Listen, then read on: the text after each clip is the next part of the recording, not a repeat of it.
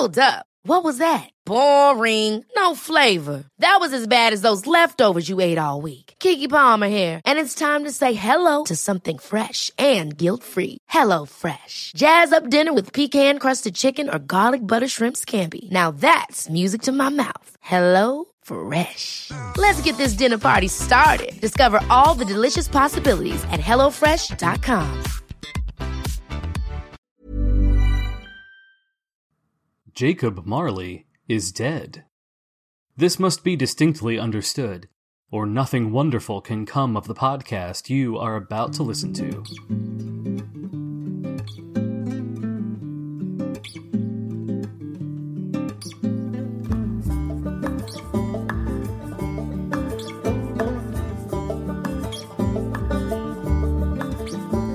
I saw 3 ships come sailing in on Christmas Day, on Christmas Day. I saw 3 ships come sailing in on Christmas Day in the morning.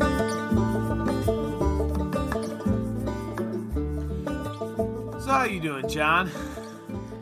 I'm great, Jimmy. I have 1 week left of summer vacation. Nice. It went fast. Stash is looking good, brother. Oh yeah, I'm growing out the Watson, I guess you could say. Great. So does that mean I have to have a constant 5 o'clock shadow? Okay, like I get it. I am on this. I am on the spectrum as all hell out. But seriously, I'm not Sherlock Holmes. Okay, I'm not. I do feel like that has often been our dynamic. It is, and it's like, but it's like it's not a successful Holmes. It's like all the Holmes, but none of the Sherlock. Like it's tragic. I mean, you can flip those. I don't think either one is like. Oh yeah, whatever. Hits the other, but now we also played with the Moriarty Sherlock dynamic a little bit. Sometimes the playful banter. I mean, we used to do this thing, friends, where we would, for the kids at my school, cosplay as Doctor Who characters and go on adventures. I was the 14th Doctor, so that means I'm the next one up, baby. I'll be on TV real soon. Woo woo! 14's time is now. And John was my master. He was my arch nemesis and played a bunch of other little parts here and there in the thing, and it was really fun. It was we did that for about 5 years there, and that was. We were a little crazy with it. I can think, looking back on it, I was definitely obsessed with it, but I think it was fun. I hope you had fun, John. Oh, yeah, it was always a blast. I like the Dalek especially. That was a lot of fun. That was a great day, because, all right, so here's the scene, friends. Okay. I've got these, group of, 20, and I'm not joking, 20 kids, ages 5 to 12, following me around to school in search of a Doctor Who villain. Up to this point, they've only seen John dress up as the Master or some other humans as Time Lords. Nothing really monster-like. We're in this room, the kitchen, right? The kitchen's this side. We're in this room. It's called the Great Room. Let me reset. And the Great Room is huge. It's a great room. And the kitchen's right to the side with these double doors that if you just push them a little bit over a certain latch, you could just push and they'll open up wide. You don't really need that much force. Inside the kitchen is John inside a Dalek costume. I'm on the stage with the kids. They're all looking at me. Their backs are to the kitchen, which is on the side wall. John bursts through the kitchen doors going, exterminate, exterminate. The kids turn and lose their freaking minds. It was the greatest thing I've ever done. And you could almost say that this might be the greatest thing Bill Murray has ever done. You would be wrong, but you could say that. And that's an argument people have had. And we're going to talk about it here on this podcast here today. Wow. That means I'm going to have to keep the Dalek story in the podcast. Get in there. I totally did it. Well, y'all, welcome to Jacob Marley is Dead. Believe it or not, this isn't our Doctor Who Christmas Carol episode. USA! USA! I got it in! Yeah! Oh boy. This is a podcast where we frighten children in Dalek costumes, but mostly we talk about A Christmas Carol. I am your host, John. And I'm his sidekick, Jimmy, and darn right we do, John. Darn right. We did it more than once, too. We scared them like a bunch of times. Yes, we do. We do. The Cybermen costume. We had... Oh, yeah. You made that video of, like, Doctor Doom versus Doctor Who, which that was a great, like, build of a storyline where you got, like, the Infinity Gauntlet. And then when you were the Master and you killed the TARDIS that one time and broke... I had like a Doctor Who cane, like with a question mark handle because I'm basic, and I had the cane. He took my cane and broke it on his knee like Bane. This guy, spoilers for DC comic books in 1993, but he broke my cane. Oh, what a time! What a time! Yeah. Good luck, John. Speaking of things that frighten children, we're going to be talking about Scrooged, the 1988 Richard Donner directed, starring Bill Murray adaptation of A Christmas Carol, which this is our second week attempting to record this because my toddler doesn't want to go to sleep at night anymore, which is always fun. It happens. I mean, all kids go through that one way or the other. Either it's easy in the beginning or not. Or, look, I've never been a parent, but I've helped raise a bunch of little kids who are in my family. So I kind of get it. I don't totally get it. Like, I'm not claiming to be a parent. I don't totally get it. Okay? I had to, like, I remember the first... It's okay. I can vouch for you, James, as a parent. I can vouch for your expertise. Like, if there were ranks for uncles, like, I'd be, like, the highest rank, I'd say, but, you like... were at least a colonel. Yeah. I mean, captain uncle, probably. Like, you know, Captain America. I don't care if it's a higher rank. I don't know the ranks of the Army. I don't care that much. But whatever rank I am, I'm captain. That's all I need. There you go. Captain Uncle Jimmy. Damn right. Yeah, this is like, the most 80s movie ever, I would say. I mean, yeah, this is it. It feels like a lot of different styles of the 80s were coming together in one moment. Mm-hmm. And it wasn't even necessarily by the people that originated those styles. It was just stuff that was in the ether right then at that time. And then that all came together for one very exact moment in history. Absolutely. And it only really perfectly exists in that moment, but it's that moment to a T. Yeah, definitely. And definitely I feel like this is going to bring with it a lot of the influence we see in, like, kind of fantasy light films of the 90s as well, right? The Santa Clauses and a lot of, I feel like there's a lot of Tim Burton DNA in this movie. Oh, I mean, and with good reason, because 1/3 of the heavy lifting of most Tim Burton movies is in this. Yeah. All right? Like, I won't say what it is, but if you got ears, I think you know what's going on with like, I think you know who does the heavy lifting. I think Tim that's Burton literally movies. my first note in this, actually. Ditto. This is significant for us. Is this only our second modernized adaptation? Is it just this and Ghost of Girlfriend's Past that we've covered? I think so. I mean, look, friends, we're in the weeds here on this one. We've done a lot of these now, so if we're forgetting something, please, I don't care. So here's the deal, like, yeah, but it's not only like a modern version; it's very much the novella with a modern twist and modern plot. But it's the structure of the novella. And Ghost of Girlfriend's Past is that as well, but it's closer to the source material. Dickens even gets a credit as, like, suggestions for this. So, like, It'll be interesting to compare as we kind of go through and talk about it. I think it'll be really interesting to compare the similarities and differences between this and Ghost of Girlfriend's Past as a modernized, I should say, comedy take on. And there's one big one that I can think of, if I'm not mistaken, one very big one that this one does that Girlfriends didn't do, and we can maybe reference it right away, but as soon as it comes up, we got to talk about it. Yeah. Oh, yeah, definitely. Well, I don't know that I have much to say about this. It was directed by Richard Donner, R.I.P. in peace. Yep. He made us believe a man could fly. He look at his filmography here. This guy has done a lot of stuff. Superman the movie, Santa Claus the movie, which is one of my personal dirty pleasure favorites. Like, that movie makes no sense. Have you seen that one?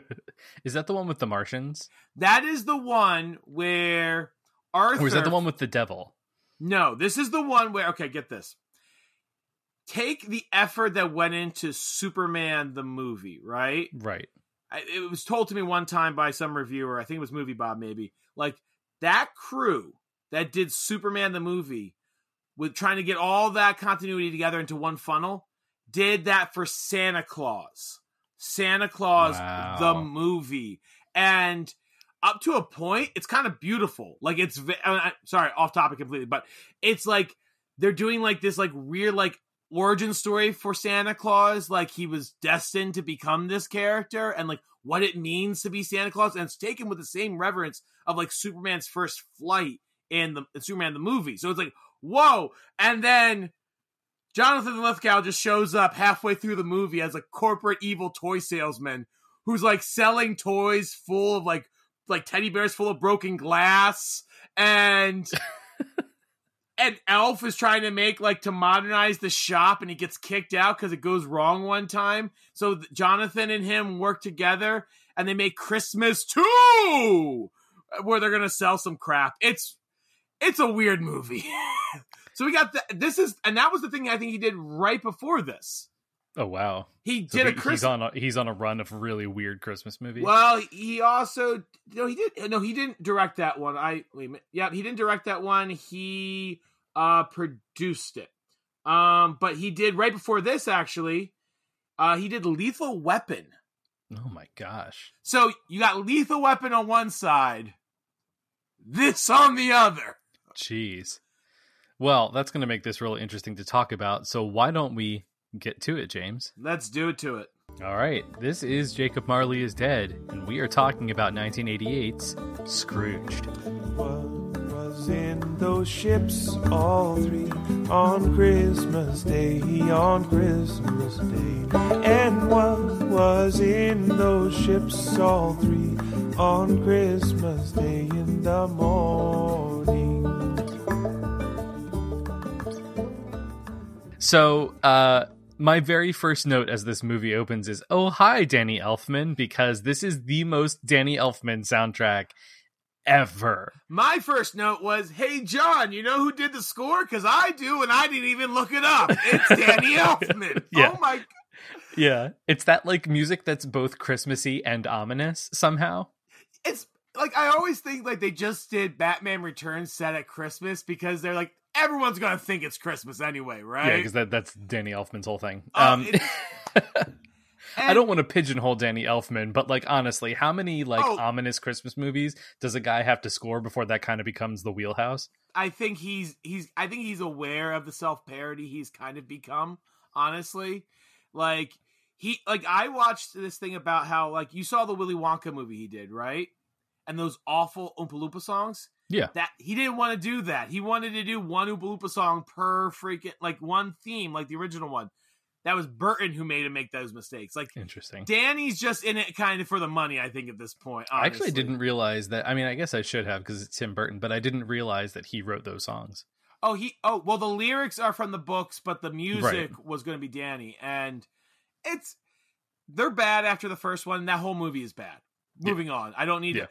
Look, we've had this conversation already on the pod because I hate Tim Burton's latter day works and I think they're horrible. But this is back in the 80s when him and Danny Elfman were in their prime. I mean, Elfman's about to do Simpsons work, like Batman's about to come out. Like, this is Beetlejuice is on the docket. Like, he's about to hit out some themes, one right after the other. So this is almost him like kind of ironing it out, right? This is his peak. This is the beginning of his peak because this is as good as anything he else does. Like, this is a solid score that really sets the tone and does, again, a lot of the heavy lifting here. Absolutely. For scenes that could be with a certain type of score or no score could really fall flat. They're it bumped up. definitely does help, because I think this movie overall has a slightly hyper realistic stylized tone, right? Oh yeah. It's not quite grounded in reality. It comes close a lot of the time, but usually it's got that, like, I think the Tim Burton thing was definitely the Danny Elfman for me, but also just that, like, slightly exaggerated, everything slightly heightened kind of feel that this has. Yeah. Hints of Lang in here, Fritz Lang, like it, and also, I mean, even Tim Burton to an extent with some of the work he had done. He had already made Frankenweenie by this point. I'm pretty sure it hadn't been released yet, but like he would have seen it, and like, sure, like I feel like this was where everything was kind of leading up to a certain point, and Richard was probably trying to stretch himself a little bit, and it's impressive. This movie has a style that is all its own, but exactly what it needs to be at this moment. Yeah. So we open up actually on it kind of like flies into Santa's workshop, and we see a real interesting collection of weird kind of 80s themed elves. Like there's one that's like looks like Twisted Sister, like with like the big glam rock hair and stuff. And then yeah, John, say it.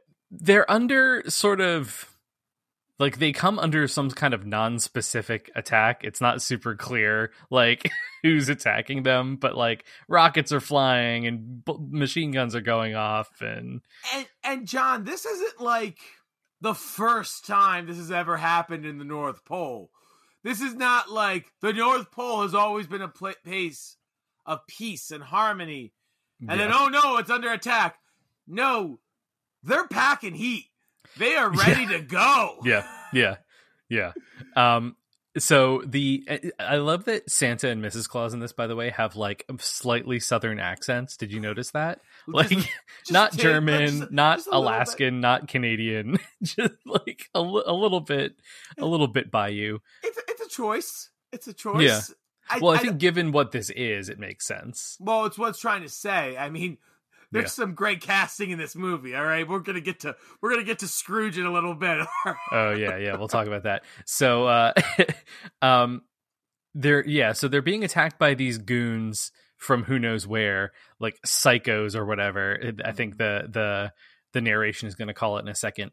And Lee Majors, the $6 Million Man, shows up just by name. They're like, oh, it's Lee Majors. Like Santa's happy to see him. Like, if I'm getting this wrong, by the way, $6 Million Man fans, please correct me. But his name in the show is Steve Austin, right? Like, correct. His name is Steve Austin. So they don't even say, it's Steve Austin, the $6 Million Man. Like, it's not even in the continuity. It's just the actor Lee Majors is there to save the day.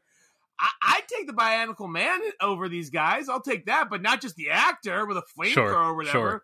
Well, what he actually has is it's the minigun from Predator. Oh, good. Like, I think I read somewhere it's the same prop. I mean, that makes sense, but damn, Bobby. Yeah. So basically, he's like rolling in like, it doesn't matter what happens to me as long as you get out safe for Christmas, Santa. And they're like, you've been a real good boy this year, Lee. And like the whole thing, so we find out, is a trailer for some like exploitation film, basically, where Lee Majors is going to like mow down all these psychos. And the movie's called The Night the Reindeer Died. And Weird Al was inspired to write a song. It has to be, right? So it's this weird, like, I for a second, John, thought I was watching a weird movie, because I've always caught Scrooge like on cable or like on HBO, like midway through it or really near the beginning. So I turned this on, I'm like, am I watching the proper film here? This has a very different opening than I don't remember the opening of Scrooge. I'll never forget the opening of Scrooge now after this thing. Yeah. So this then cuts to a different promo, and we have Robert Goulet basically standing in like a boat, kind of using a pole to push it through the bayou while he sings Christmas songs. And at this moment, I was like, okay, are these references, like Lee Majors, Robert Goulet, are they going to be so old that people besides you and me are going to not get them, that this movie ages out and isn't funny anymore? And I don't think so, because regardless of who Robert Goulet is, you get that Robert Goulet in his tuxedo and his voice and his hair are in the bayou on a Christmas show. That's funny enough. That's timeless. That's timeless. I think there will be a point where some of the jokes don't like really work anymore because no one knows who Buddy Hackett is, or you know, like John, the old guy who's narrating. You can't talk about Hackett yet. He's not on screen yet. Oh, we'll get there. He'll be there in 2 seconds. So, what we end up finding out that we're watching is this is a basically the executives of this TV station playing the promos for like the upcoming season for the president of the station, who is Frank Cross, our Ebenezer Scrooge, played by Bill Murray. This setting where this takes place definitely isn't in Tim Burton's Gotham City, but isn't necessarily not Tim Burton's version of Gotham City. No, this is very much Max Schreck's office, almost. Yeah, like it's very close. Like Batman Returns, all it's missing is like a cat on the wall for some reason. Like it's what the room itself is almost there, right? Yeah. It's almost there. But the staging and the lighting that's about to show up pushes it into a Tim Burton stylized setting. And yeah. There's also, so Bill Murray plays, I mean, anyone who doesn't know this at this point, honestly, Bill Murray is going to be our Ebenezer Scrooge. His name is Frank Cross. He's the president of this station, and his desk is like, there's like a little board table where all the nervous executives are sitting watching him, and then he's got like a desk at the far end of the table that's elevated about 6 feet, which is a very funny visual. And he's just watching these promos, and they all kind of look at him like, is this good? Like, what are you thinking? Well, going back to the desk thing for a second, that's an old television technique. All talk show hosts would have to have the desk bumped up a little bit so they would seem bigger than the guests, that the celebrities that were coming on. It's a very old and now known television trick, but it's the first thing that we can indicate that this guy sees everything and sets everything up like a television show. I'm about to make like a super, super nerdy academic reference, so all of you who don't care, you can tune out. I feel like Richard Donner may be making a reference to Paradise Lost, where like Satan tells all of the demons that that they're going to be like equal and have a Republican government in hell, and then like the very next scene, he's elevated himself at a seat above everybody else, which feels very Frank Cross to me. I don't know. I mean, Frank Cross is the devil in this. I mean, he's the worst character we see. I mean, with maybe some exceptions and moments, but not by many. He's pretty awful, I would say, and we'll get to that here in a minute. Yeah, and he's at his desk, and is now the time when he opens the drawer to look at his face? Yeah. No, that's after they play the Scrooge promo. Okay. So he tells them to play the promo for Scrooge. All right. And so what we get is that this network is going to be putting on a live filmed performance of Scrooge, or A Christmas Carol. Kind of, I mean, almost in the line of like those live Broadway shows that a lot of networks have been doing lately. That's kind of the feel I'm getting. But with a mixture of the 70s variety show, like it's got a narrative, right? But it has, as we see in this package, like dancers and gimmicks, like the Star Wars holiday special. It's kind of a hybrid of the two. Yeah, and so it's got these like super contemporary, like really skimpily clad dancers. It's got Mary Lou Retton as Tiny Tim doing like somersaults. It's got like a really kind of weird celebrity cast, including Buddy Hackett playing himself, playing Scrooge in this movie. It's the best. It's a stroke of genius. I don't know if it was written in the script that way, or like, who could we get that would be down to do this? Yeah. Hackett. Yeah. And it's funny because like there's a lot. So like Jamie Farr, obviously Mary Lou Retton. Right. There's some old guy who I don't have like the time to look up, but any like named celebrity that's referenced in this actually does play themselves in this movie, which is kind of I feel like that gives it a little bit of street cred. Like it makes all of the entertainment business jokes land really well. Well, it's making the world our world. And as much as you can do in something that is supposed to be of the moment or like behind the scenes of something contemporary, right? You've got to do everything you can to make it feel real and lived in. And this definitely feels like 1986, 1987-ish, New York. And these celebrity references these are the people that would have done television back then. Hackett would have been probably as good as it's going to get for a live Christmas Carol on Christmas Eve, which is a big deal here. It's Christmas Eve in this version. That's the magic night. And which I actually like, because that is a thing in certain family traditions where Christmas Eve is a bigger deal than Christmas Day. So I like how here it's kind of flipped to a modern interpretation of the holiday and a modern tradition. Right. Yeah. So Hackett. Yeah. So, back up. He's an amazing, unique performer. I love Buddy Hackett. And he's just given gold here to work with, and what a joy it must have been to play Scrooge and himself on set and just be a background character. Honestly, it's so good. It's so funny. It's totally unique. It's the gift that keeps on giving. Every time you think it's done, we get one more little joke with him, and it's great. I love it. So this promo plays, and then Frank pulls open this drawer in his desk. There's a little hand mirror, like a little bathroom mirror in there, and he kind of looks at his own face and then closes it. Which I think is another talk show trick. That they have that to either motivate themselves or to just make sure I got nothing on the face. I'm good to go for the next. Nothing in my teeth. Yeah. Right. And he's treating life like a television show, which is all right. Here we go. From this point on, if you don't get the symbolism of this movie, I don't know what to tell you, because this movie is all about television and the generation that grew up with television. And here we go. Yeah, it's a great way to frame it. So he launches into this kind of speech about how terrible this promo is and how he's going to have to kill all of these executives now. And this is where I'm going to go ahead and roll out my hot take for this, that I think Bill Murray's performance in this is spotty. I think that he has some really genuinely great moments. And then I think he has moments like this scene and many others where it's just not polished. It's not great. And I have a theory about why that is, because I was blaming it on Bill Murray just phoning this in, but I was reading about this a little bit, and this is the first movie he did since Ghostbusters.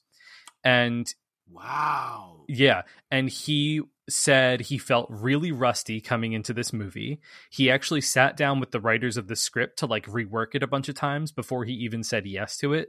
To it being something that he could do.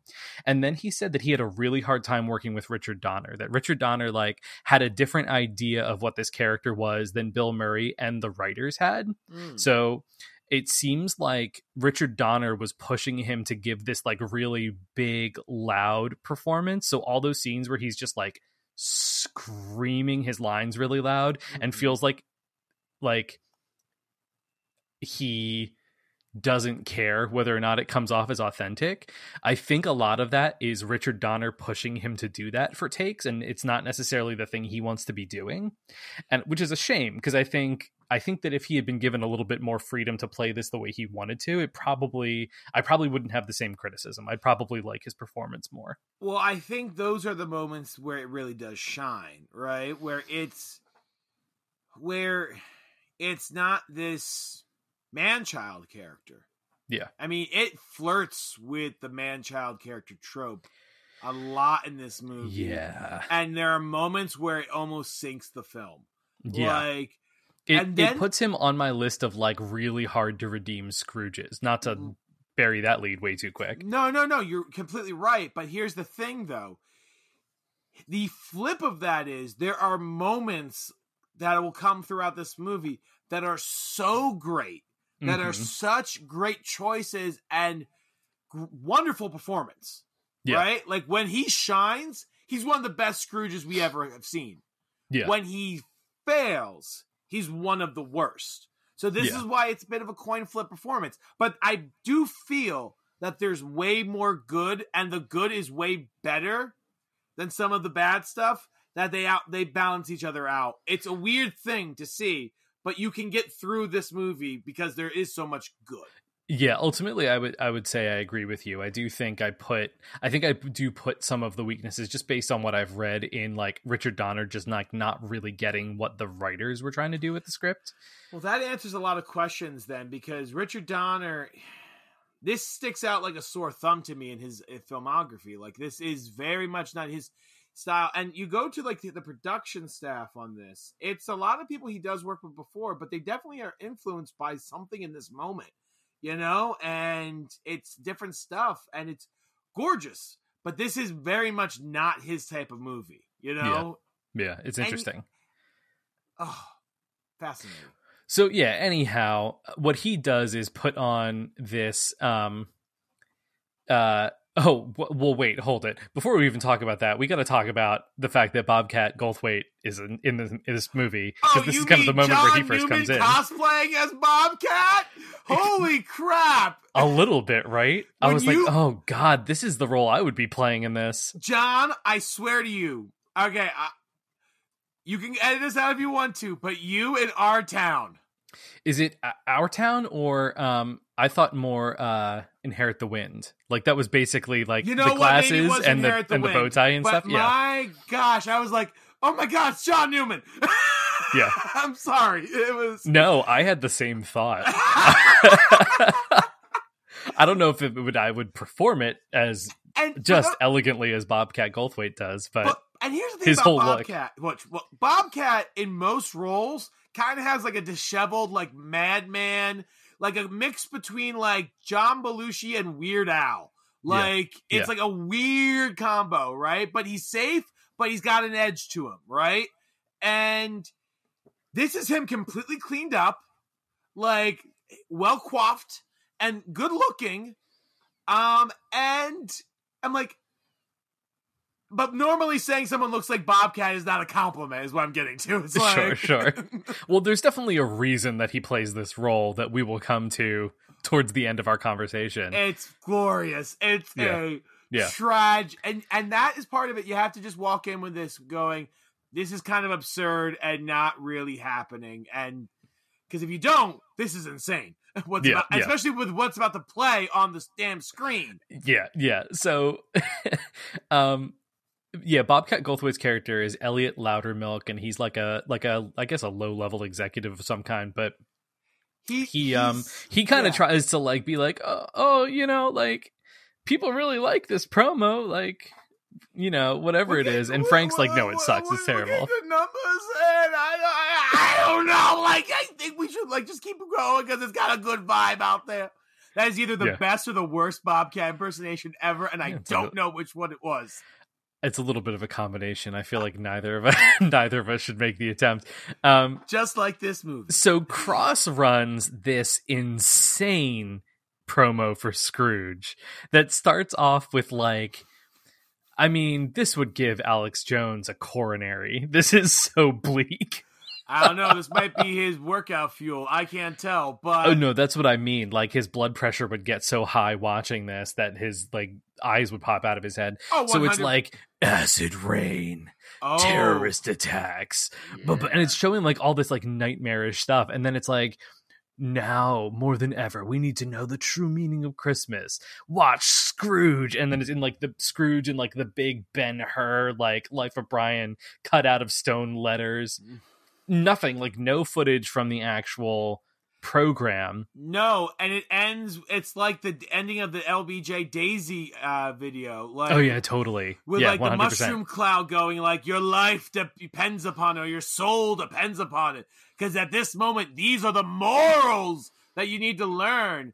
And he's watching this, and he's like center of like at least 9, if not 12 monitors. Oh, like, 15, I would say, probably.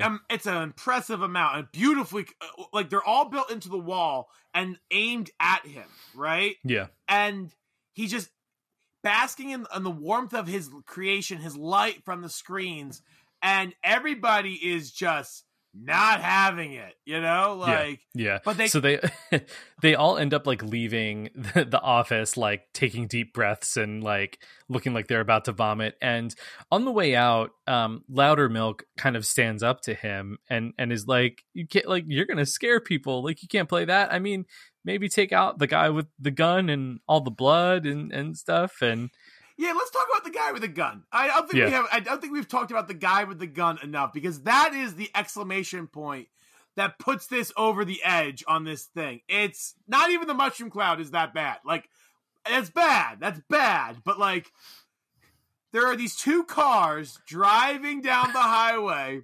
One car has, who's driving behind the wheel, John? Is it an old woman? I don't remember. I don't know if you see. I might just make that connection with what happens later, but somebody is just driving, and a guy with a sawed-off shotgun just points it right at him and goes, and blasts the poor driver away. And your angle that you're looking at this is directly down the barrel, right? Yeah. And it's like it's aiming it at you. Whoo, doggies! I still get it's still terrifying to look at. It's like that's like the first scene in a movie where somebody shot at the screen. The great the great train robbery.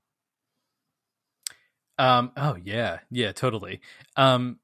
So, Cross like kind of humors him for a second, and then as he's leaving, he calls over Grace Cooley, played by Alfre Woodard, who is our Cratchit for this version. Yeah, we kind of have like two Cratchits in this. I guess, yeah, like Elliot and Grace are sort of like Cratchit in combination. I mean, it's not and it's kind of okay because it's not like one of them is also Fred, because we have a Fred and we'll get to a Fred. Yeah. So it's a new character, but it's a good addition to like the Cratchitness of this. Yeah. So, Alfre Woodard, who, I mean, people may know from like, she's been in a bunch of stuff. I think the highest profile thing I can think of is Star Trek First Contact. She's like the woman that Captain Kirk is like following Captain Kirk around. Hey, this is John editing the podcast. Picard. Captain Picard. Not Kirk. Picard. Just wanted to, moving on. Yeah. Yeah, she's pretty darn good in that. She's great in this. Yeah, she's amazing in this. Oh my God, she is doing so much juggling here from beat to beat, playing opposite. I almost call him Scrooge. I mean, it's Frost, but or Cross, right? Yeah, Cross. Frank Cross. Frost. They knew what they were doing with that name. Yeah. So Cross. There's a joke they do later with it that's pretty funny. Right. So Cross is like their little banter between the two of them. She has to play like sympathetic, but not, because she knows how bad of a guy he is. And then with what we'll see later on, she's amazing in this. Yeah. So basically he tells her to like call security and have Loudermilk fired. Oh. And then he pulls down like her kid drew like a little like Mr. and Mrs. Claus, and he like rips it down off the wall because the Mrs. Claus has too many fingers, and he's like, it's crap, throw it away. I barely let Will Ferrell get away with that joke. I would barely let Will Ferrell get away with that. Yeah, it was pretty bad. Yeah. That was like petty, stupid, no reason to be there. You hadn't established, you could have done something a beat earlier on where he likes tidiness. Something somewhere that gives us an into that. Yeah, this is too strong of a beat right there. It's just him being a jerk. And we've already seen him like fire some guy and like. He says it sucks. He shouldn't have an opinion on it. He should say no personal things. He doesn't like personal life showing up in the office.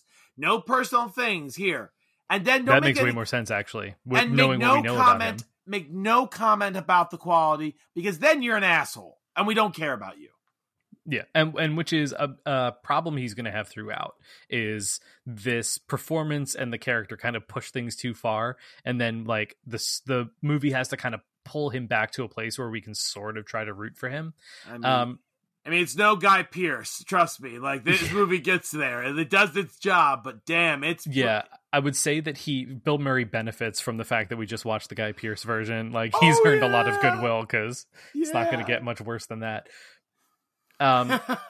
So Grace is helping Cross pick Christmas gifts for like people on his contact list, and he's kind of picking them based on like their Nielsen ratings. A little bit, and also he's only got 2 options. Yeah. 2 things he can give out for presents: a state-of-the-art VHS player or a towel. What a scumbag. Yeah. What a scumbag. First of all, and it's all like branded, like the towels are all branded from the TV station too. All right, ICB or whatever the hell it is. It's freaking, hated it.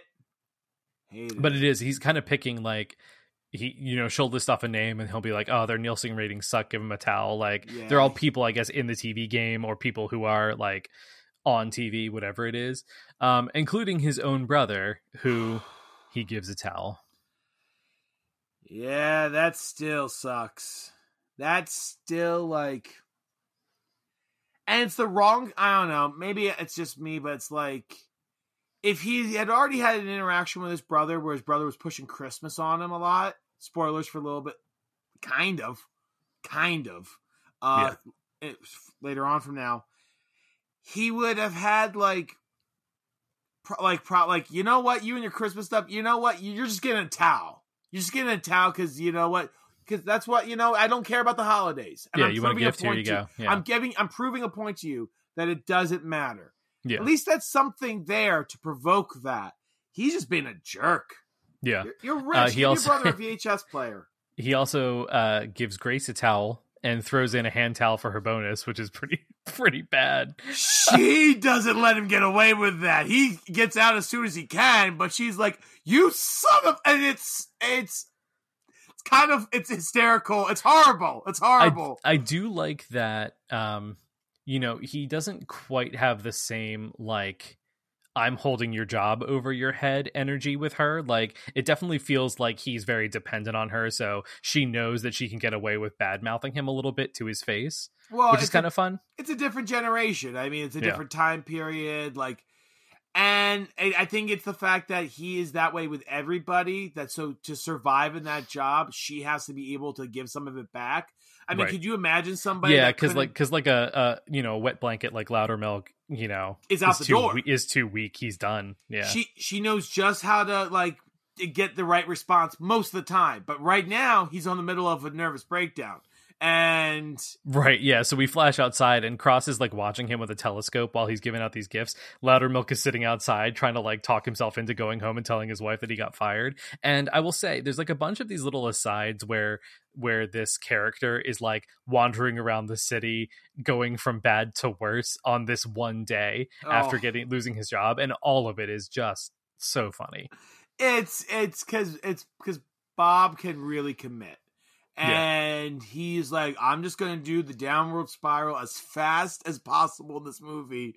And each time you see me, I will be just a little bit worse. Yeah. And a lot worse. And then to the point where I am a completely different character. And it's a real great, like, from what he was saying to get rid of to what happens later. Yeah. It's kind of like art. Yeah. Yeah. Oh man. So my favorite character in the whole movie comes in at this point. Preston Rhineland, who is, I guess, like a big muckety muck at this station. It's not clear what his job is, if he's like a significant board member or something. But whatever his job is, he kind of is in a position above Cross. This is Robert Mitchum. Like an older Robert Mitchum coming in to play this role as this, like, definitely kind of out of touch, like, older TV executive.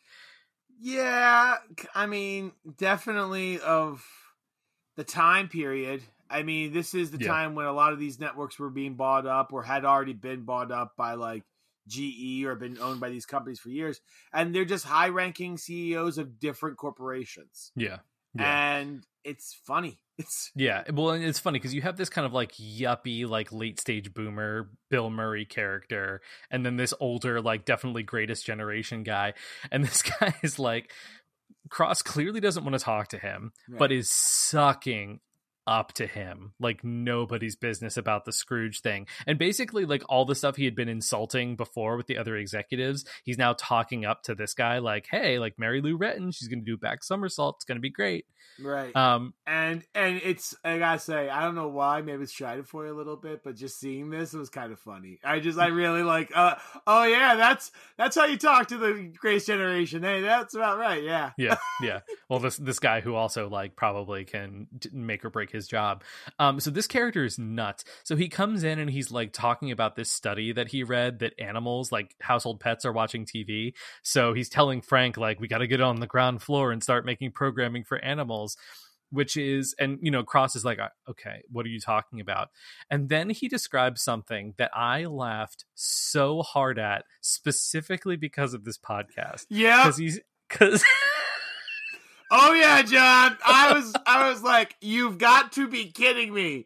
I totally remember this, but I didn't put it together until this very moment. So because he's telling him like, Hollywood producer man lives. and Animals it's Robert are Mitchum, watching. as it turns out. Animals are watching television. We gotta get the mice in there. We gotta get the mice in this movie. How can we get the mice in there? Oh, we could have some. Let's think of something. What do they got over in foggy London town? They got mice. Oh my gosh. So if you haven't listened to our episode on Christmas Carol: the movie, go back and give those episodes a listen, because in those we kind of speculate on why on earth that movie has these two cartoon mice in it.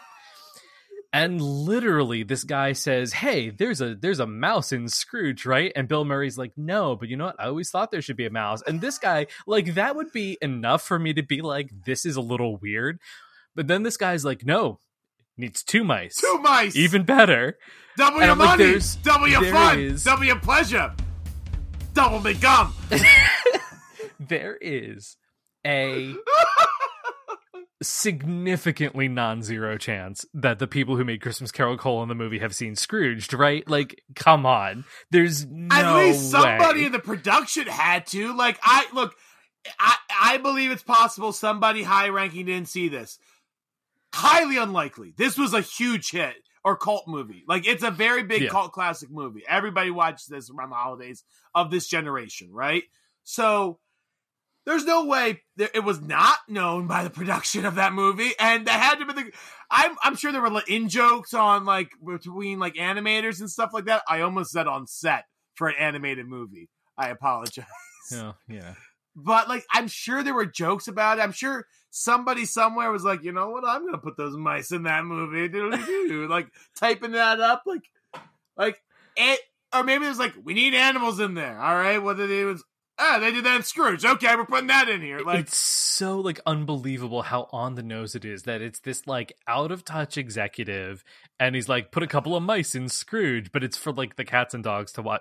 I could not believe it. I was rolling. And here's the funny thing. I remember a joke that's happening later with these mice, right? Kind of forgot completely this guy's character at all. And then when this showed up, I was like, holy crap! Holy crap! Totally. So that guy gets on the elevator, and Bill Murray's like, oh my God, I wish I could fire that guy. And then our, I guess, antagonist for this movie comes in. There isn't always often an antagonist in A Christmas Carol, but this one definitely has one. Mm-hmm. This is Bryce Cummings, played by John Glover. Great actor, by the way. Oh yeah, he's awesome. John Glover. I guess a lot of people would know him recently from Shazam. He's in Shazam. Have you seen Shazam? I have not seen Shazam. Stop this podcast. John, go watch Shazam right now. I'll be here waiting. All right, I'm going to say something. It's a lot better than most of the Marvel Cinematic movies. Wow. It's really freaking good. It has staying power. It's like the Goonies, dude. Wow. It's the edgiest family comedy adventure I have seen in years, and it doesn't do it by shock value. It gets there on its own. Everybody. Shazam is one of those movies that will be like A Christmas Story, where it will be held up and thought about for years. I am dead serious here. That's the highest praise I've ever heard for Shazam. I'm not gonna. I mean, I know people really like it, and it's classic. It's going to be a classic. It's going so interesting. It's going to outlive. It's going to outlive all the DCEU films. I'm including Wonder Woman in that. I'm that's not. I mean, that's not necessarily a tall order. No, but it's like it's Wonder Woman. I give credit where credit due. Wonder Woman is very popular, and a lot of people love Wonder Woman, and it achieved something. It was a huge hit. So yeah, John Glover's character Bryce Cummings is this like schmaltzy like West Coast like Hollywood executive guy who comes in. He's calling everybody babe, and it's all like real cringy and stuff. It's a very much like the New Kid on Town dynamic. Like he's got everything together just at the right moment when Bill Murray doesn't have his stuff together. Yeah. And by the way, I'm just going to call him Bill Murray for the rest of this because come on. Sure. Yeah. And we don't get anything up to a point that lets us know that this guy's our antagonist, but he is technically. We're supposed to get it in the details, but it could just be that Bill Murray's a freaking asshole. So yeah. I mean, this guy's there to put pressure. Like Bill Murray's entire identity is his like professional life as this TV executive, and this guy is there explicitly to put pressure on that and to make him feel like someone's trying to horn in on his turf. Well, he's trying. I mean, and we'll see, but like this goes into his television lifestyle. Everything is television, right? Like, and this is soap opera. This is soap opera. A new character has been brought in to challenge him, and his contract is on the line if he doesn't do well during sweeps. So he could be recast with a new character and a new storyline. Everything is television with Bill Murray in this movie. Yeah. So literally, like, this guy kind of like glad hands with him for a little bit and then gets back on the elevator, and he runs to his office screaming for Grace to get info on the guy. There's like a lot of yelling in this. Yeah. And she's like, I've got to take my kid to the doctor. And then there's this scene where he like screams at her about how if she doesn't work late, he can't work late. And it's rough. I think this is one of the scenes especially where his performance is really like, what is happening? I don't get what's happening here with this character. There's a Bill Murray movie I've never seen because I've seen enough of the trailers and enough of like certain moments from the film that I say to myself, I do not need this Bill Murray in my life. That is the movie What About Bob? Oh, yeah. Many people love that movie, and God bless them. And I am not trying to take away your love of that movie.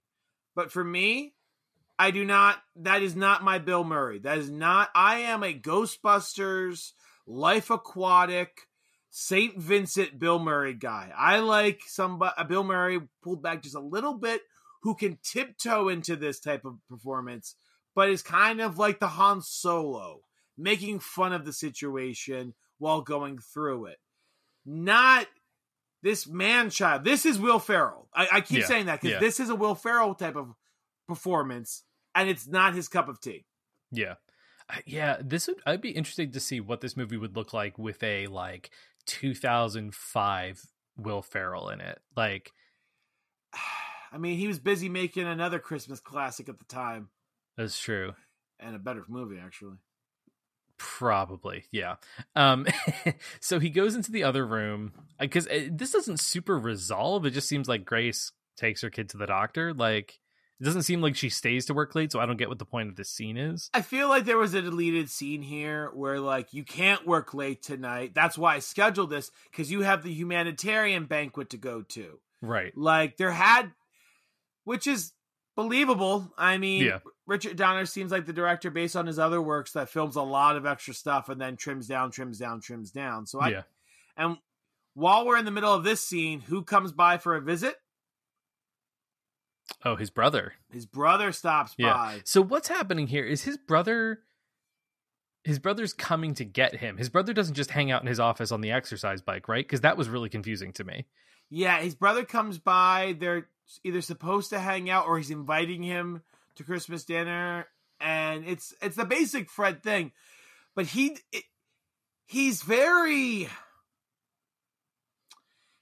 like a weaker version of the brother from Ghost of Girlfriend's Past. Yeah, so that's one of the similarities, right, between these two, is that Fred has been moved from Scrooge's nephew to his brother to kind of accommodate a slightly younger Scrooge, I guess. Yeah, I mean, he's in his 30s here, somewhere abouts, right? Because we'll get to, we get a pretty good idea of date of birth and everything, and age and stuff like that. Like we get a lot of details about how old this Scrooge is. But yeah, he's a couple, like 5 or 6 years younger. And yeah, sure. It works. I mean, young married, right? Like is 90s guy. Yeah, it is played by John Murray, who is Bill Murray's actual brother. Okay, I was wondering, because I know a couple of his brothers are in this, and I was wondering if this was one of them. Yeah, the Murray family kind of goes around from film to film. Brian Dole Murray will be playing a character coming up in a little bit, which is kind of weird considering, but Yeah. So, there's a sign in Cross's office that you only see in this part. Did you catch it? Hit me with it.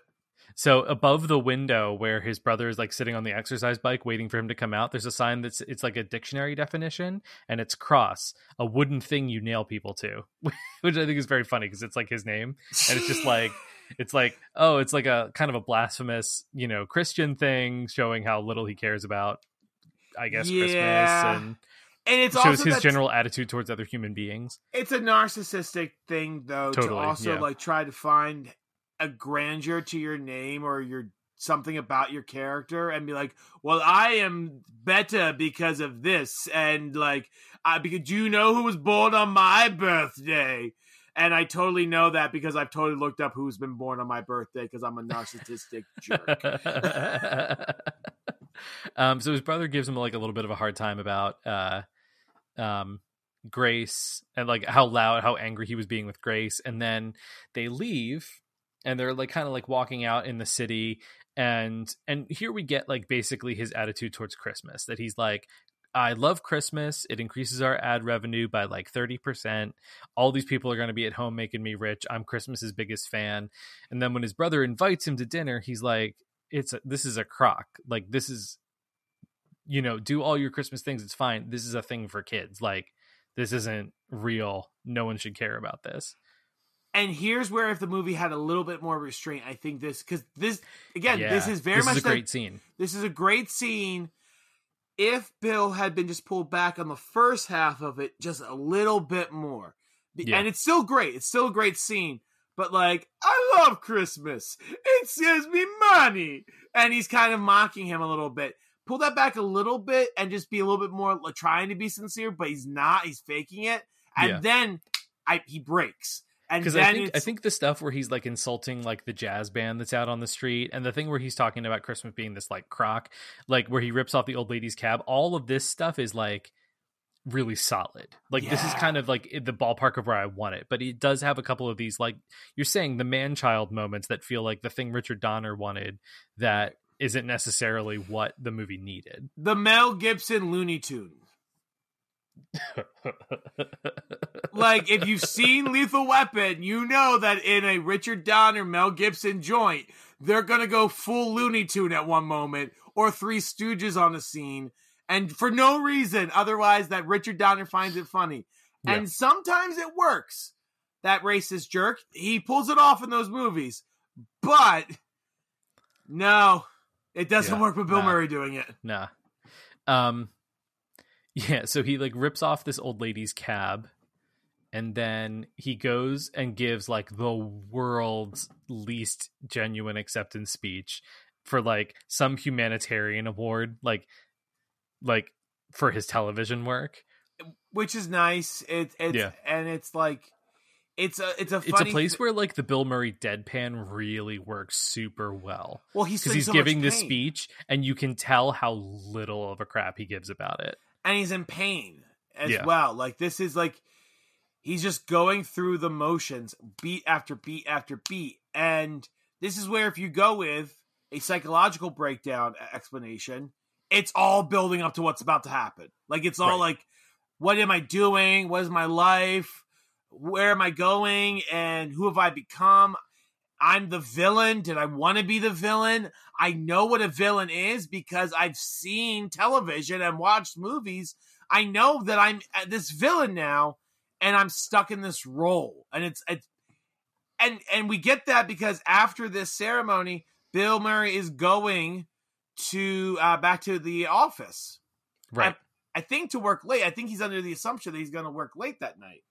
Yeah. Well, yeah, because I think in the conversation he had earlier with the Robert Mitchum character, the guy's basically like, this Scrooge thing is like a big deal. Everything for the rest of our year is riding on this being a success. And he's like, I got it. Like, I'm in control. And it's this like multinational thing. Like, they're going to be doing this Scrooge thing. And then there's like, we're going to find out later that he's got people like painting part of the Berlin Wall that they're going to be filming live. And like the Pope is going to bless like some entire African nation. It's like a giant mass baptism. It's like this huge international act of like showy goodwill.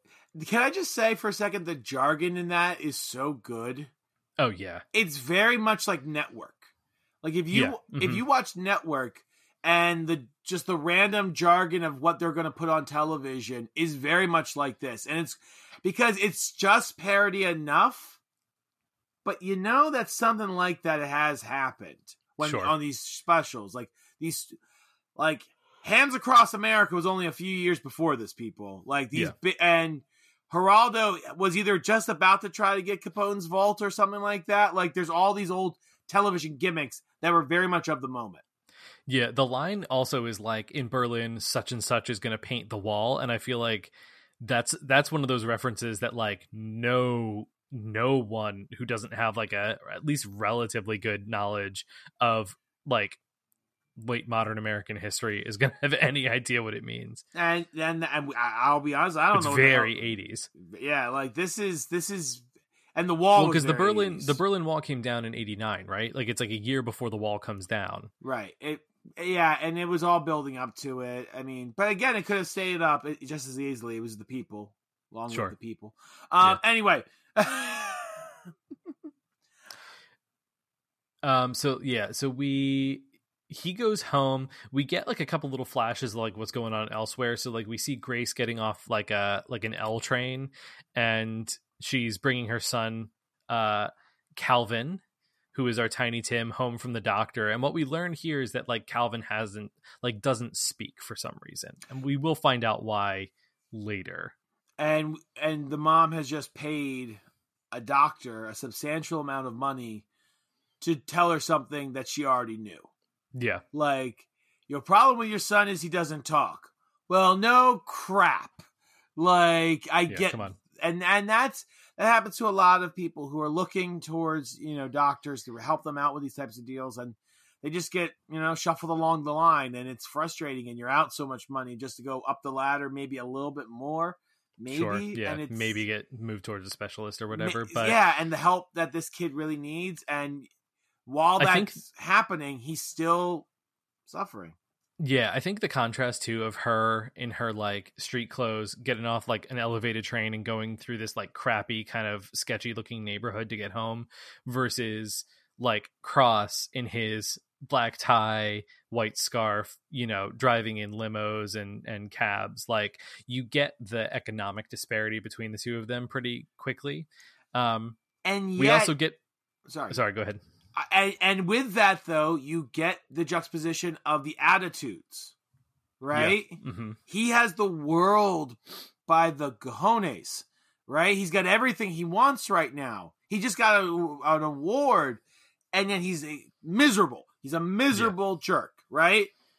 She's got all this hardship right now, right? And a son who won't speak. And she's joking with him about it and trying to bring light and like trying to help him as best she can in this moment and be a good mom. And she's doing the best that she can, and he's doing the worst that he can. Yeah, because we really don't get a ton of her in this movie. There's like a couple of scenes that give us like a little glimpse of what's going on with her. But I would say the way it's set up is enough that you really sympathize with her and what she's going through without it having to be like a really long Cratchit house sequence. Well, we know the role of a Cratchit in these movies, and that's something that this movie knows, right? And we'll get to that in a second. This is sorry. one moment. She is playing opposite such a horrible Scrooge that she doesn't need that much time to get sympathy because we know what she's dealing with. The worse the Scrooge, the more you cheer for a good Cratchit. A good Cratchit can be bumped up to a great Cratchit by an amazing Scrooge. It's like this, thing. Very perceptive. We also get another shot of Elliot here, and now he's being like splashed by a cab and drinking booze out of a bottle in a brown paper bag. I don't know if it's clear. Like, I know his wife leaves him at some point, but I don't know if that's here or later. I think it was about here, or it was just about to be talked about. And if we miss it, I want to say it now. Like, I think it was when he was holding his stuff on the steps, right? All right. So he's sitting there on the steps. He's muttering to himself that he has to move out of wherever he's living to a slightly, he still has a place to live, but like he's complaining and he's worried and then he's here drinking and it's like, oh no, buddy, no. Yeah. He's really starting to spiral. And I will say, I'll give this movie credit that it manages to do this without it being, like, you don't feel sad necessarily. No. And maybe it's because it's Bobcat Goldthwait giving this performance, but it remains pretty funny despite how terrible the circumstances he's in are, like going from bad to worse. It's like just slapstick enough or just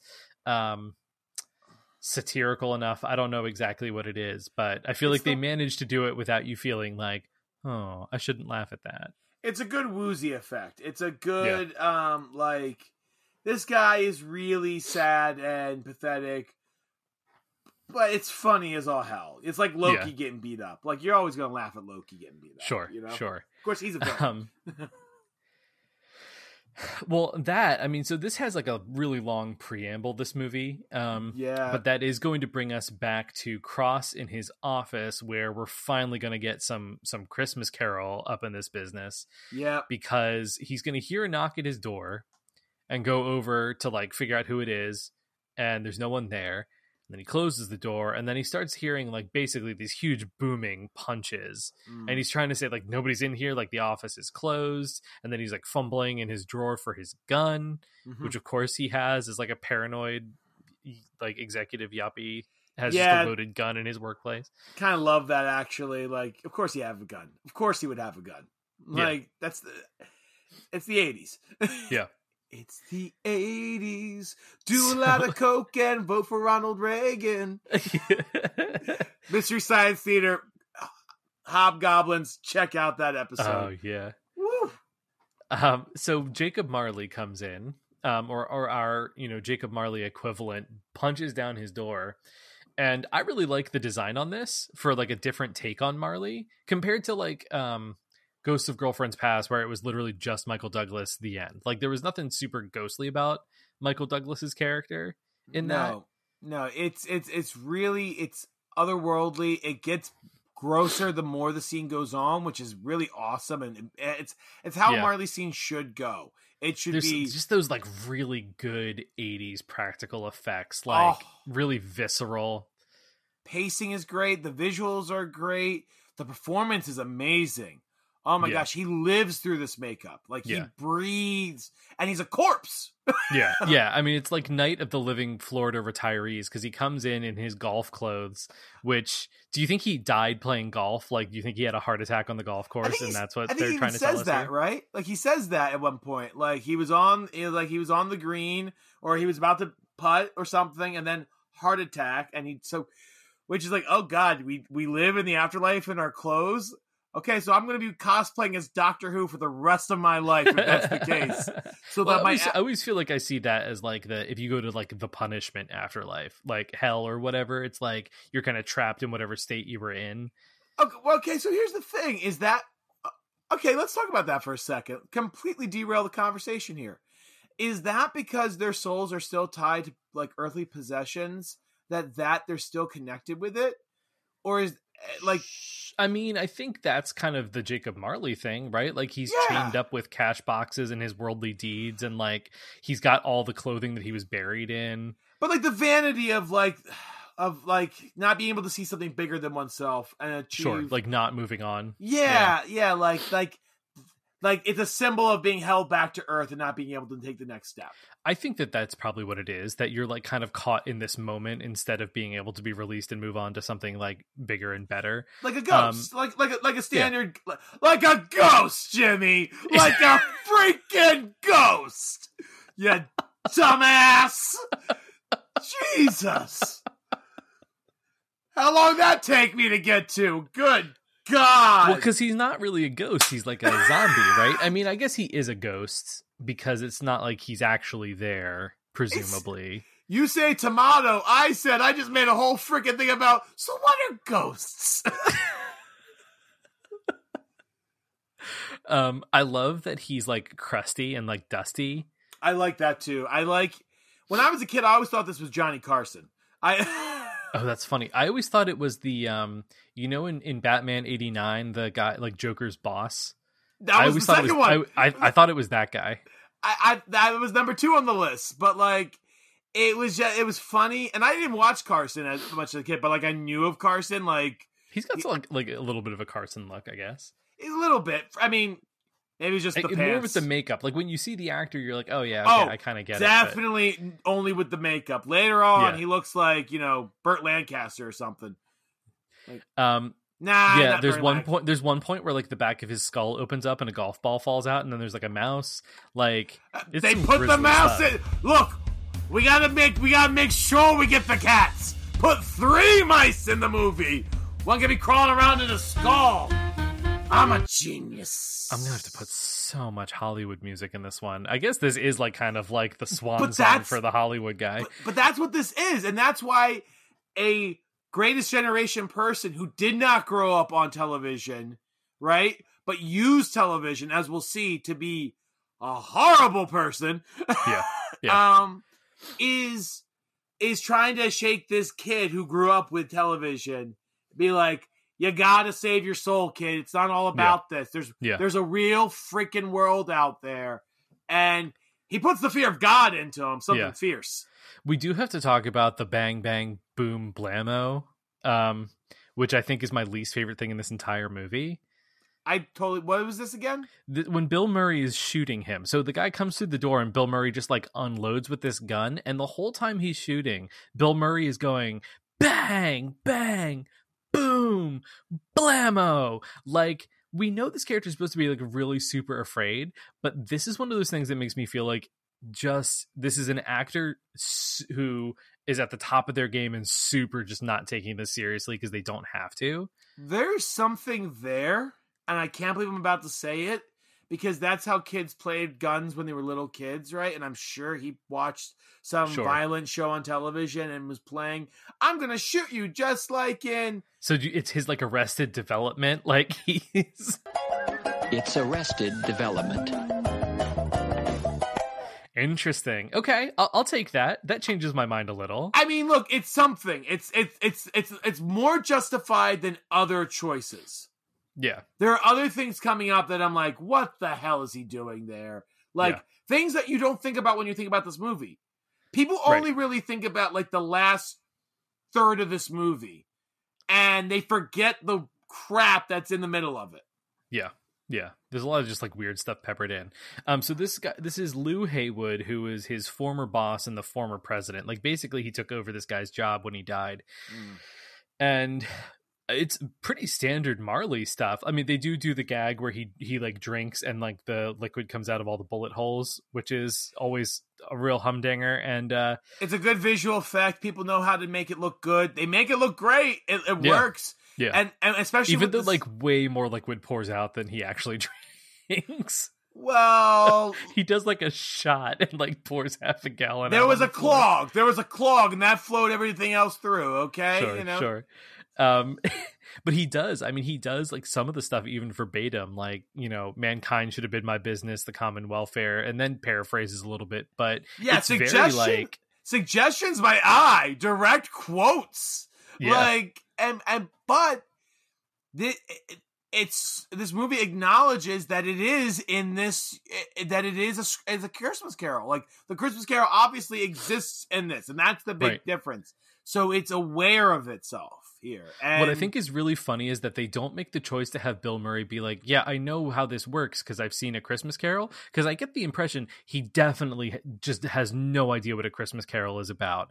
They're just producing this Scrooge thing, which is very funny to me. The idea that he would be like putting all this work into this thing and really not know like the story or any of the beats that are going to happen. I mean, I could believe that he hasn't seen it. I hadn't really had that thought till this moment because it's so much in the zeitgeist that it's like, Sure. It's like not knowing details about Star Wars. Like everybody knows spoilers on Star Wars. I won't go into it, but like, yeah, I guess it's hard to say with him because he is like basically his entire identity is like the TV shows he watched. We're gonna find out. He could think it's a crock, like he says. Yeah. Like he could think like this is like the stupidest story, but he's more taken in by a lot of other shows of like spiritual stuff and like the supernatural later on in the movie than referencing the actual text. Right. So Haywood like basically like slurps him out through the window like it's Jell-O and then drops him into the street as like his final moment, which is pretty great.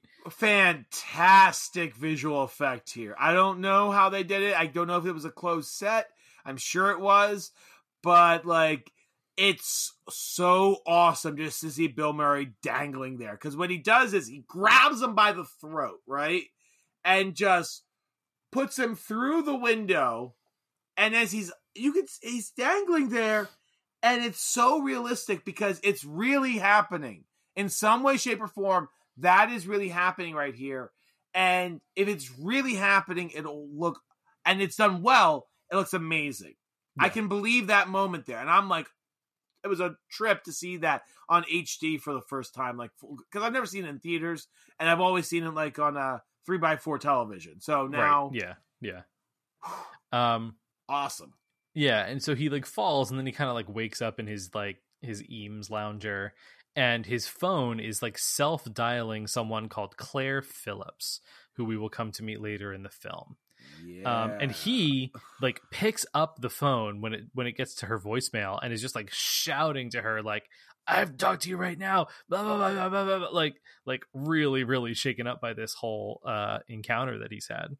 I mean, it's not a horrible choice to have that much energy going into it, honestly, after falling to your death. Sure, yeah. But it's, there's something a little off by it, and I mean... I feel like you could have had him, like, pick up the phone and be like, "Claire," and then, like, hang up the phone. You know what I mean? Like, I feel like you could have gotten away with, like, a little bit of hesitation there, leave it a little bit mysterious. I would have preferred, instead of a phone dialed, a Yellow Pages or something, and he makes the choice. I don't know. Yeah. I think him having more choice in the matter, like just being reminded of Claire, and then, oh my God, Claire, like he dials real fast. Like, right. It's not horrible. Look, it's a cool visual that they made the phone dial itself. Very nicely done. But yeah. Little improvements here and there. So meanwhile, we do get a flash of Grace's house where she's drying her hair with her Christmas bonus. And we see that she's got a whole bunch of kids. She lives with her mom, or her mom is around a lot, one way or the other. There's there's one daughter and 3 sons. I think so. Yeah. I didn't keep track because like they're not super important characters. No, but we do see that she's got 4 or 5 kids. It's a Cratchit-sized family. It's a as my voice cracks for the 9th time. It's a Cratchit. I've been working at Camp Friends, and it's a lot of talking with kids and using my voice to project through a mask a lot of the time. It's Superheroes Week right now, so I'm using this voice a lot too. Oh, I'm a superhero, you know. Oh, slowly becoming Hank Hill. God. But it's a Cratchit-sized family, and they have a very funny, like, little dynamic going on. And they all decorate Calvin as a Christmas tree, and she gets mad at them. And it's not the first time they've done it either. Right, because she knows what's going on as soon as she hears. We do now. That's what the grandma, and she's like, "Oh no, not again!" God, like, and what's wonderful about the performance he's giving there, Calvin's performance, who is played by Nicholas Phillips. What Nick is doing there that's really great is, I don't know who gave this to him or if he came up with himself, he's got this like smile pout Yeah. Like he's either performing the pout because he knows he's supposed to be like, I'm all sad right now, or I'm having fun, but my arms are hurting. Can we fix this, please? Like, yeah, one way or the other. Like the tortured little sibling type of trope. Like, totally. They're happy to be in part of the group, but like they're not totally 100% on board with what's going on. Right. Been there, done that. Damn older siblings. Hey, listen. Yeah, what do you gotta say there, old sibling? Y'all come in there and steal our parents' love. We gotta get back somehow. I can't help that I'm so darn cute. I'm adorable, damn it. Well, the next day in Cross's office. The next day in Cross's office. That's how you man-child right there. Yeah, truly. It turns out that his Scrooge ad gave some old lady a heart attack and she's dead, which I gotta say, he put that out and then literally gave someone a heart attack that night, and it was in the newspaper the next morning. Like, really quick turnaround on these newspapers in New York City in 1988. I mean, you would think at that time the newspapers would probably have more consequential things to put on the front page. Not the Post. Fair enough. Damn, that was good. Damn it, that was full recovery on anything from earlier. That was amazing. Oh, I'll ring a little bell for you or something. Oh, and of course, Cross is thrilled about this because it's like amazing publicity, and he wants to like run the ad even more and put a disclaimer in front of it. And then he sort of like does like a weird sexy thing with the executive woman who came to tell him. Yeah, there was some flirtation earlier on in the movie. It never really goes anywhere. It kind of ends. No, it's right a here. trope. It's the woman that's sleeping her way to the top trope, and it's what's interesting about it is it's a subtle performance, but what's this? Oh, I have no idea. She's been in other Richard Donner movies. She plays a recurring therapist character in all the Lethal Weapon movies, in the first few ones, trying to like let people know how crazy Mel Gibson is. She's playing some interesting stuff here. Like, she doesn't know how Bill Murray's going to react to the news. Right. And she's playing, I don't think she's 100% okay with what's going on, but she's playing into it to survive. Yeah, so at least she's got she knows that that's she's her, got her something way. going on there. It's more than just like whatever. Like it's an interesting performance. I really like it. So then basically he gets called down to the Scrooge set because the censors, the TV censors, are really mad that the dancers' outfits are super revealing, which they are.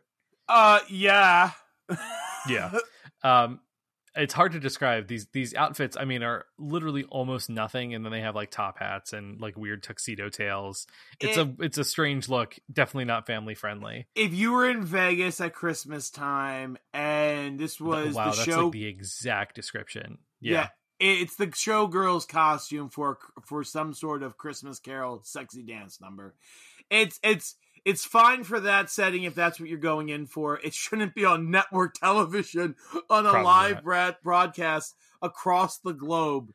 Like, and like, what are they doing in the show? We really don't ever see them like interact with the narrative. Well, no, I think that's the fun. Like, I think the thing that I find funniest about that is just like how out of place it is, among other things in this. Like, you never get a super clear idea of what this Scrooge show really looks like, or what happens, or why there are these dancers, and why Mary Lou Retton's doing like front handsprings and stuff. Yeah, it's all just that kind of like schmaltzy, like you said, like a variety show. And it's got, look, it has, that's funny. That's just funny on its own, because if you know anything about them, but the Buddy Hackett is right there. Yeah, It's right, like, that's the great part about it. Like, there's just Buddy Hackett looking there. And then we get to see what I'm assuming is one of Bill Murray's favorite parts of the movie, because it looks just like Saturday Night Live, the set, like all over with the crew and everything like that. Yeah. Like, this is him having fun at this moment in the movie. Like, his performance is right where it needs to be up to a point. Like, it's like perfect tone. Yeah, I would say some of these scenes with Claire, who shows up. So Claire, the woman that he talked to on the phone earlier, comes in. She has a really terrible pet name for him, Lumpy, and we will find out the meaning for that, and it's exactly as dumb as the pet name. It's cute. It's stupid, but it's cute. How many actual pet names are like clever? Oh yeah, sure. Like, none of them are. I think Lumpy is just an especially dumb one. Fair enough. So can we talk about, this is Karen Allen, who, I mean, obviously most people are probably going to know from Raiders of the Lost Ark. Damn right they are. What do we think about her character in this movie? Like, she really feels like she is just there. Like, she doesn't feel super dynamic to me in any way. I do not believe that she would still have any feelings for Bill Murray's character after 15 years. I just don't believe it. I don't buy it at any point in this movie. No, and they are playing, I mean, it's 15 years, they say. She's like way too excited to see him after she chose to break up. Well, okay, we'll talk about that later. No spoilers, but I would have bought, now this is a slight change here, and this doesn't happen in the movie, but if he had been drunk dialing her on Christmases, sure, and like that's how they still, like, she knows every holiday, and then maybe one year he stopped calling finally, right? Sure. Or some sort of, like, something that happened with Ghost of Girlfriend's Past was, we had seen, like, in this relationship, like, we had seen extra beats that made us care. We don't get, like, we don't get any indication. And we saw that she was, like, in love with him, and then he chickened out. Right. Right. That was the thing that made it really work well in Ghost of Girlfriend's Past, and then you get that brutal scene where she wakes up and he's not there. She was fighting for that relationship. Yeah. She was pushing him away. But then when we see them in the present, she's mad at him. You know what I mean? And I think that's the thing where this falls apart. Like, she comes in way too happy to see him while he's acting like an ass to every other person in the room. And she's acting like she doesn't get why he's acting that way when she definitely knows why he's acting that way. Like, the whole thing is just so weird to me. I don't get it. It's a lot of different, like, I mean, look, sometimes that happens with people. Sometimes people go and with what we see later, maybe it is this person. Maybe that she's like had a hell of a time these past 15 years. Sure. And she's right on the brink. And she is, because we know she is. Yeah. And she's looking for a friend in Cross here. Yeah. And she's willing to look past what he's about to say, which might be the, if they're going to die, they better go ahead and do it moment of the movie. It's like, you're going to do what now? So, he's like yelling at people to stop hammering, and he's... That was funny. That was a funny bit that just wouldn't stop. Like, that was like, could you please, for the love of God, stop hammering for 5 minutes? Like, this man with all this power has no control over the crew.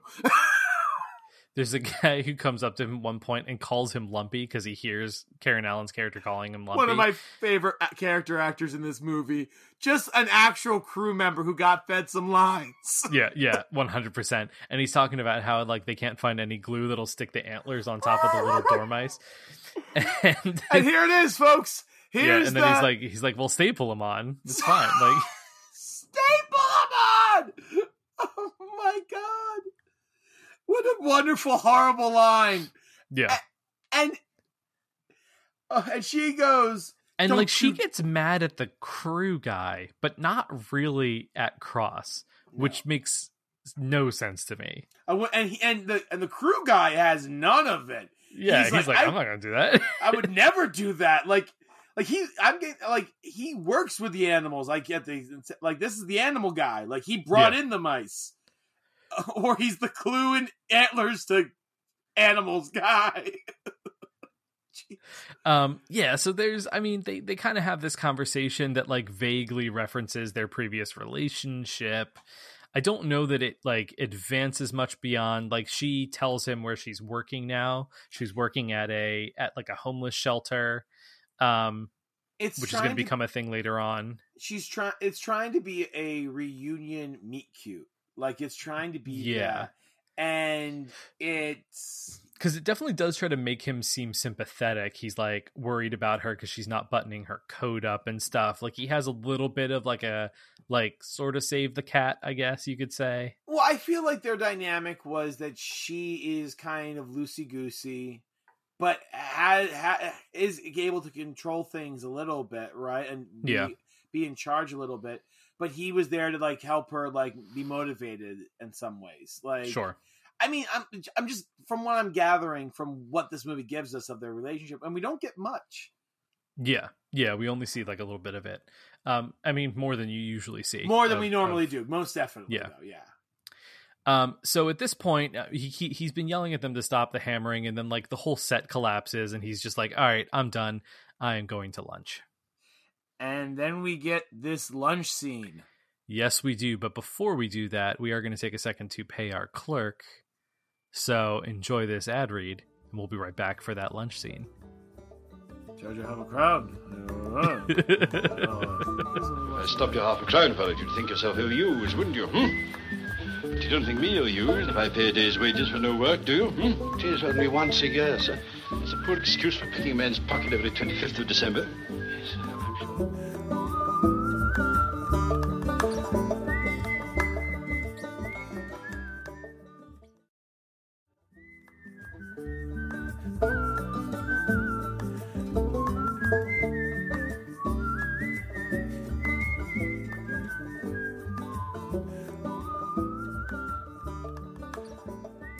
And we are back. So Cross has a lunch with Preston, the Robert Mitchum character. And by the way, Robert Mitchum, great actor. Yeah. Like, yeah. And this is a very funny role for him. Yeah, he's great. This kind of like doddering, like older executive. I guess he's really known for the original Cape Fear. Yeah. Which he's terrifying in that. And he actually plays a cop in the remake one with De Niro. So does he really? I don't think I've ever seen either of them. Whoa, John! I know. Reenactment of the Shazam subject. Let's go back to it. No, I'm kidding. So he's having this lunch, and basically he's going over like the whole thing we were talking about before with the Berlin Wall and the Pope and all that kind of stuff. And the tone of this conversation becomes like, don't you feel like you're stretching yourself too thin? I feel like you're taking on too much work. And Bill Murray's like, no, I'm fine. Like, what are you talking about?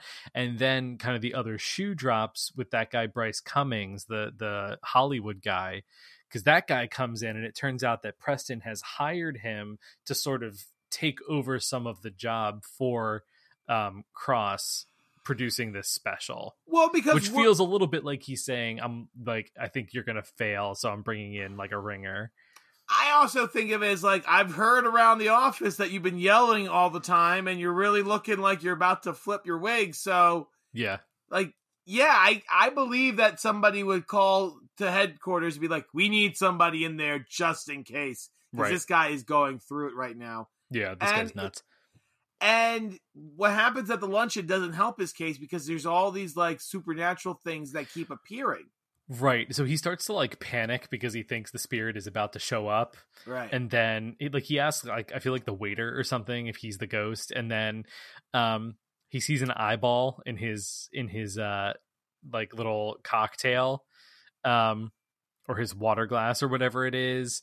And meanwhile, the Bryce Cummings character is like, saying all this like inane stuff, like there's no I in team and like all that kind of BS. And then this waiter is like serving a baked Alaska at one of the tables, and Bill Murray looks over and the guy's like on fire and no one's reacting. This whole scene feels very like not Friday the 13th, like Freddy, like Nightmare on Elm Street. That's the one. Thank you. I mean, there's a little bit of that there with the... I think it's the music is definitely evoking that a little. I mean, it's of the era. I mean, Freddy was 84, so it's not that old at this point. Yeah. So it's kind of the moment. And you also... I do like that this movie takes a lot of like slasher film influence. Well, this was a ghost story. Yeah. So what's the ghost story of the 80s? Slasher movies. Right. And it's not a slasher, but it has those vibes in it, and it feels... Yeah. And you it definitely borrows motifs.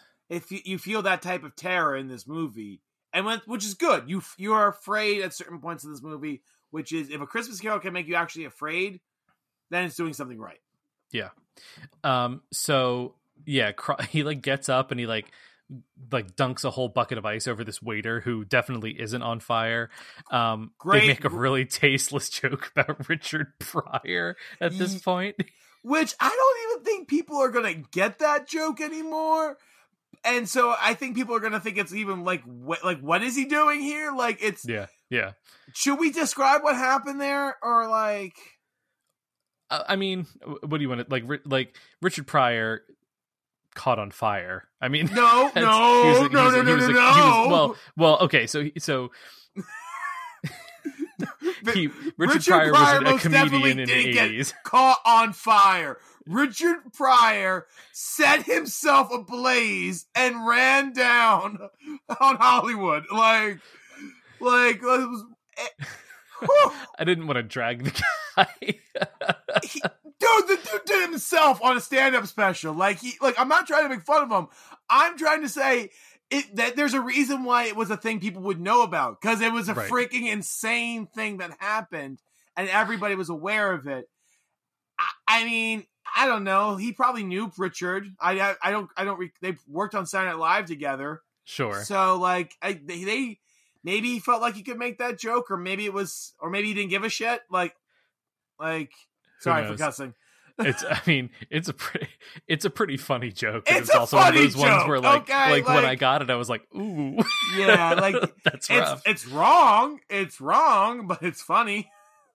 So outside he gets in this cab and the guy immediately starts driving like a total maniac and like whips this like Yui and takes him back the other direction. Yeah, he does. And we see that the inside of this guy's cab is decorated with like a whole bunch of Christmas tchotchkes, like real tacky like Christmas lights and stuff. Mm-hmm. And the guy's got little pointed ears and the worst set of teeth ever. This is the ghost of Christmas Past, played by David Johansen, and possibly I think this is my favorite of the three spirits. Most definitely. And David gives an amazing performance here. David is the former lead singer for the New York Dolls, which was one of the first big punk bands of the 70s. Which has an amazing story. Watch some documentaries on it. The documentary Punk gives a really good retelling of like how quickly the New York Dolls burnt out. Like they were it for a moment, and then they were perceived to have sold out so quickly because they tried to change up and do something weird. It's a fascinating watch. So That's this is really like interesting. he's been like trying to grind it out and become a character actor. I don't know if this was his first big thing, but this is the first big thing I remember seeing him from as a little kid. He's legitimately great in this part. It's so funny. He's fantastic. He's the right tone, the right delivery. The costuming is amazing. Because he is like the hyper sort of caricature of the New York cabbie, just like this rude, like brash, cigarette smoking, kind of vaguely Italian, I guess. The 1950s, 60s New York cabbie. Like right before Taxi Driver, actually. The era before that era.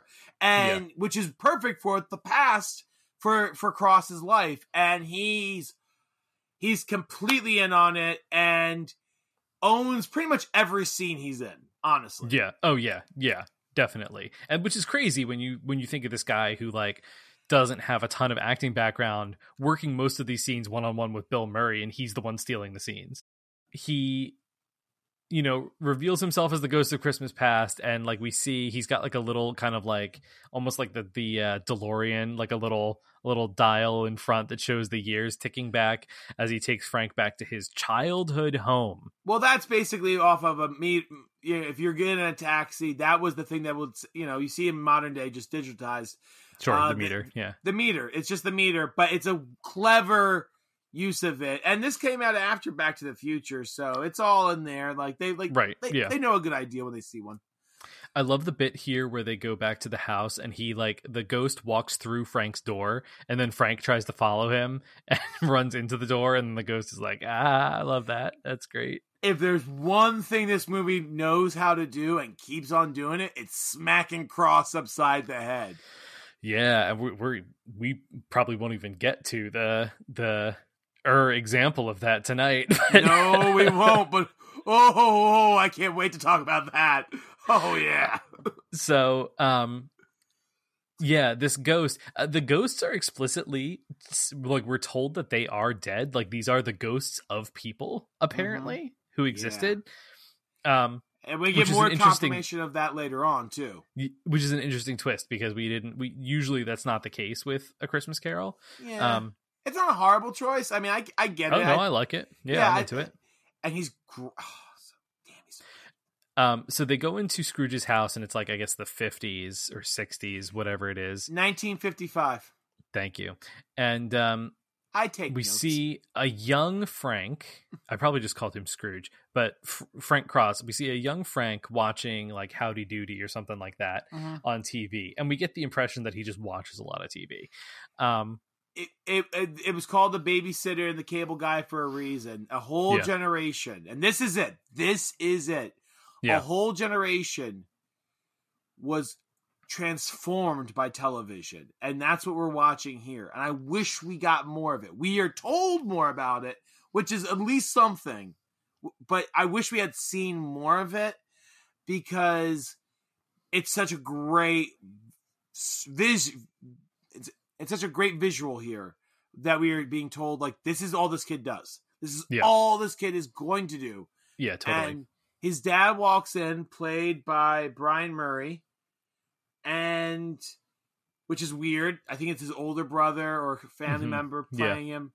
And it's like, I mean, he looks like a dad. I mean, I will say that. He looks great for the role. His mom is there. She's pregnant, obviously, with his brother James. And it's the dad drops a package. Who's a I was going to say we should say that this is a Scrooge's Dad alert. Scrooge's Dad alert. Scrooge's Dad alert. Right. And another great take on the Scrooge's Dad. So this is like the Greatest Generation, like this guy who just can't tolerate how lazy everyone is these days. Right. He's a butcher. A very appropriate amount of Scrooge's dad, and also a good take on Scrooge's dad again, like you're saying. Yeah. Like, he's a butcher. He walks in, he's a butcher, right? Still got his apron on and everything. Still got his apron on, probably hasn't washed his hands. This is the second Scrooge's dad that I'm going to compare to Paulie from from Rocky. That's kind of weird. In less than 2 adaptations, this is a theme. And this is the most reserved. Like, this is it's a little bit over the top, but it's like a solid performance here. Well, yeah, it's heightened in that like childhood fear of like a scary parent. Right, he lords over little Scrooge here. Like, he is like Cross. He's just towering over him. Great angle here on the shot. And he drops a package at the side of his son watching television, goes, "Merry Christmas." Is it a choo-choo? No, it's veal. And it's like, when people wonder about what toxic masculinity is, this is a prime example of it. This is an honest question from a child turned into a joke to make them feel small and to really make them it's so horrible what this kid goes through in this one moment. And clearly it scars Cross. Right? Yeah. Like, Cross is... This goes a long way to making him a more sympathetic character. Right. Like, a long way. This scene does a lot of that heavy lifting. Like, it's one big, huge brick in the foundation of caring about this stupid guy. All right? And the next brick comes right afterwards when we see his mom, who is dealing with a father who doesn't say I love you, just sits on the couch, watches the TV as well, but like is just out of it. And like he like crashes on like a separate, like he's got a separate plastic covered couch. It's the stereotypical dad's just gonna fall asleep in front of the television dad moment. And it's horrible. It's sad. But she gets up and she's basically like, I'm going out. Don't let him watch TV too late. And then she says, like, I love you, Frankie Angel, as she goes out the door. And Bill Murray cries, even though he said he wasn't going to cry. And you do get like the sense like, wow, like this kid, between this bad dad and him losing his mom, which presumably happens, this is a recipe for this guy to become like a sociopath. Yeah, like we can make the assumption that she passes away either in childbirth or like at some point early on in his life, and then the television, and she says raised him, and she says don't let him watch it, right? Like, or don't watch too much, and we get confirmation in the next beat that that's all he done did. Yeah, he basically spends the next 15 years watching TV. He like tries to say that he's got all these memories, and the ghost is like, no, that's Little House on the Prairie. No, that's this other show, right? So all of his childhood memories are just of shows that he watched on TV. Yeah, that is tragic. That is, I mean, if he's actually believing what he's saying there, which with Murray is kind of hard to tell sometimes with his performance, right? Yeah. It's freaking depressing. But that's it. For a lot of kids of that generation, they were just in there watching television, and that they were the television generation for a reason. Yeah. And I keep harping on it because I think it's that is the root of everything in this movie, of what it's coming up to later on. Yeah, totally. So then we kind of flash forward and we get a quote unquote young Frank. What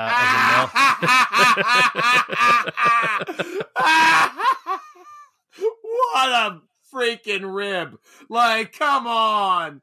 This guy, this pushing 40-year-old is playing 19?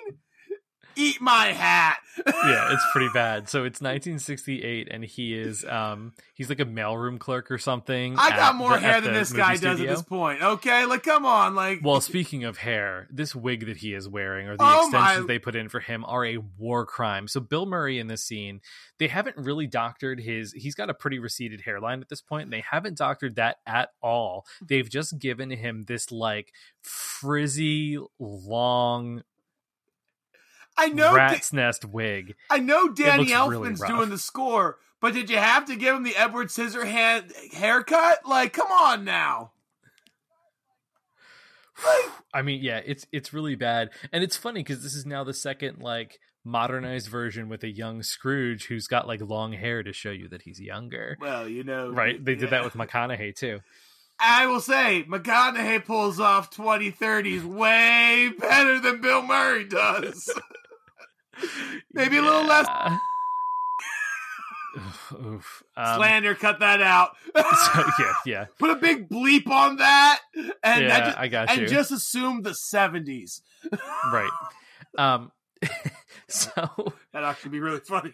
So it's like the 60s, right? So there's this like Mad Men style, like lascivious party going on. There's a girl there that's like photocopying pictures of her butt and handing them out to people. They just got the photocopier, and like all technology, as soon as we get some new wonderful technology, we find a way to make it porn.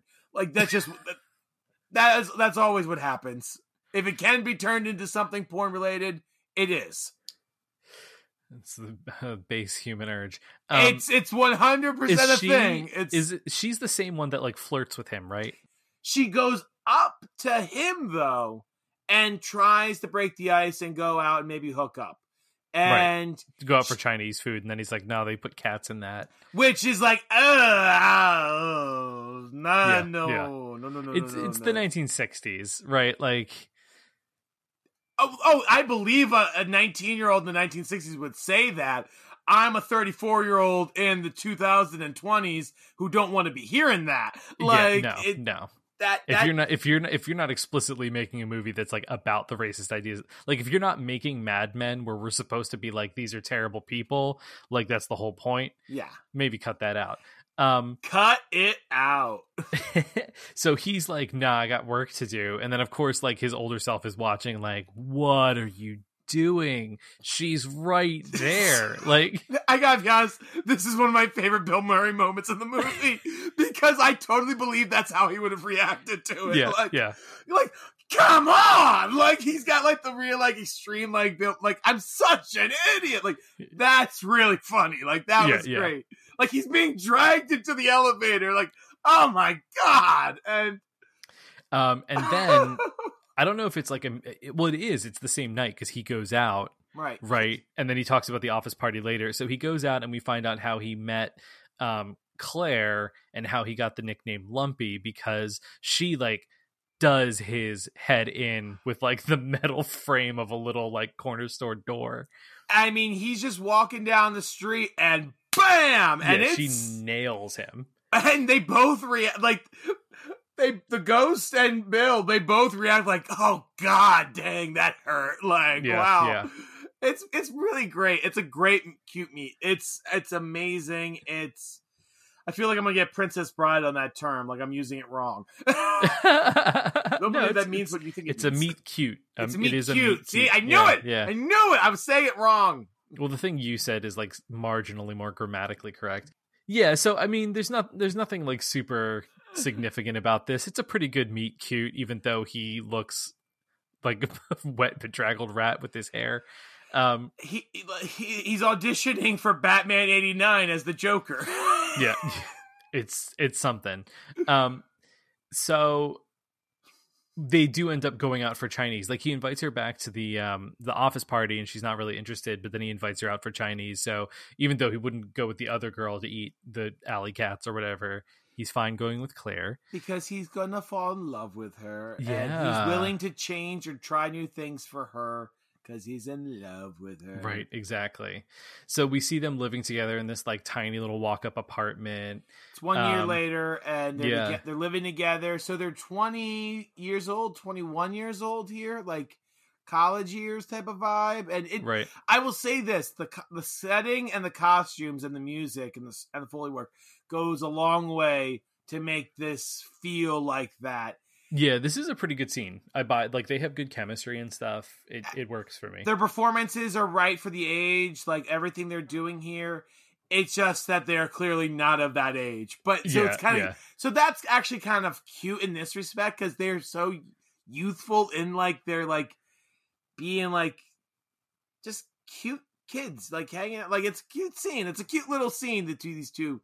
And Murray at the window watching it is all smiles. Yeah. And it's genuine. And you know it's genuine because there's I like when he gives the ghost a hard time about looking in through the bathroom window when she's in the tub. That's a nice moment. I will say that goes a long way for Murray here. I mean, you could read it a little possessive too, but I had that same thought as well. Like I was like, only I can be seeing that, but I think there is a level of human decency there. Like he does care about her. Something. I love that he buys her a set of like Ginsu knives and she gets him a Kama Sutra book, and it's like the most 70s thing I could possibly think of. Not really quite Gift of the Magi here, but you know, it works. Yeah. So yeah, and like they're happy together, and this is that, you know, that moment in Ghosts of Girlfriends Past when Matthew McConaughey is like, you know, dating her and not going up to her door a bunch of times to prove that he's into her and not just like trying to hook up. Yeah, it's almost as it's the one scene version of what that is doing, and it works. And it's you really do fall in love with them here, which makes the next scene even more tragic. Yeah, it's tough. So we cut to like the most obnoxious children's show ever conceived, where there's some guy in a giant dog costume, like basically like a dog mascot costume called Frisbee the dog. And it's all like like, you know, weird circus music and like, you know, noisemaker sound effects and screaming children and like a real schmaltzy weird announcer, and the ghost is in like the stands like yelling and laughing and having a great time, which is fun. Well, the premise is there is a dog, Frisbee, right? And the mailman's there, and when he's given the bone, he's just like, "What is it? It's a bone, you lucky dog, you!" And it's just like the enthusiasm and just the volume is so awesome with the gravel in the voice, and it's just like, "You freaking dog!" Like it's perfect. And I get what you're saying about the production design, but this is very accurate to what one of these shows would have been like back then. Oh, sure. I think it's intentionally meant to be like trashy and cheap and like, well, you know what I mean? Like it's meant to be like real popcorny entertainment. But here's the thing about children's television. I mean, Sesame Street would be around at this point, right? Sesame Street was like 68, I believe. Sure. Yeah. So it's around that it's post that time period already. So all the other children's show that were around before that were very much like UHF channels that were syndicated and stuff like that. You had some very low budget stuff that was regional, right? But if something caught fire, like a Bozo the Clown, right? Which this is what it's parodying. Bozo, oh, yeah. Yeah, totally. Which Bill Murray would have been all about because that's Chicago, right? Like Bozo gets syndicated across the country, but it's a show that costs next to nothing to produce. So it gets noticed and it makes all these people this money. And I think that's what's being said here in a subtle way. That I think Murray is the mastermind behind this show, right? And has put the show together, and it's a hit. And it's a Bozo the Clown style hit. And that is why he's noticed by the president. Like, this guy can turn a show that costs X amount of dollars into 5 times that in profit. That's somebody that could run a company. Sure. And I actually never thought about it till this viewing. I was like, oh, that's why he selected. Because he's making money off of a crap show like this. Yeah. So basically what happens here, right, is Hayward, so the guy who is our Marley, still alive at this point. Who's about to cheat on his wife.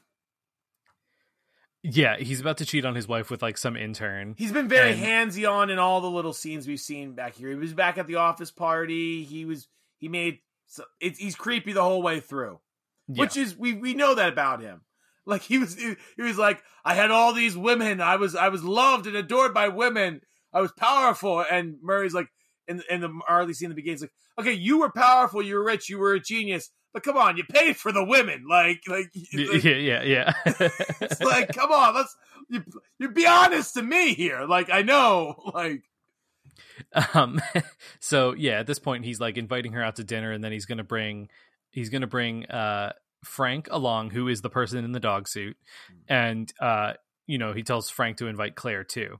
So Frank tries to invite Claire, who's there, kind of like seeing the show, and she's like, "No, we have like plans with friends. We planned this weeks ago," and he's like, we can't, like, this is the president of the network. Like, this is the chance I have to make this show really serious and like really sell this to him or whatever, which I think because the show is such a like nothing, it really feels cheap that like this is the thing that he's selling out their relationship for. Well, it's also where his values and morals are. It's that, I mean, she's clearly somebody who's maybe not 100% a hippie, but hippie-like, right?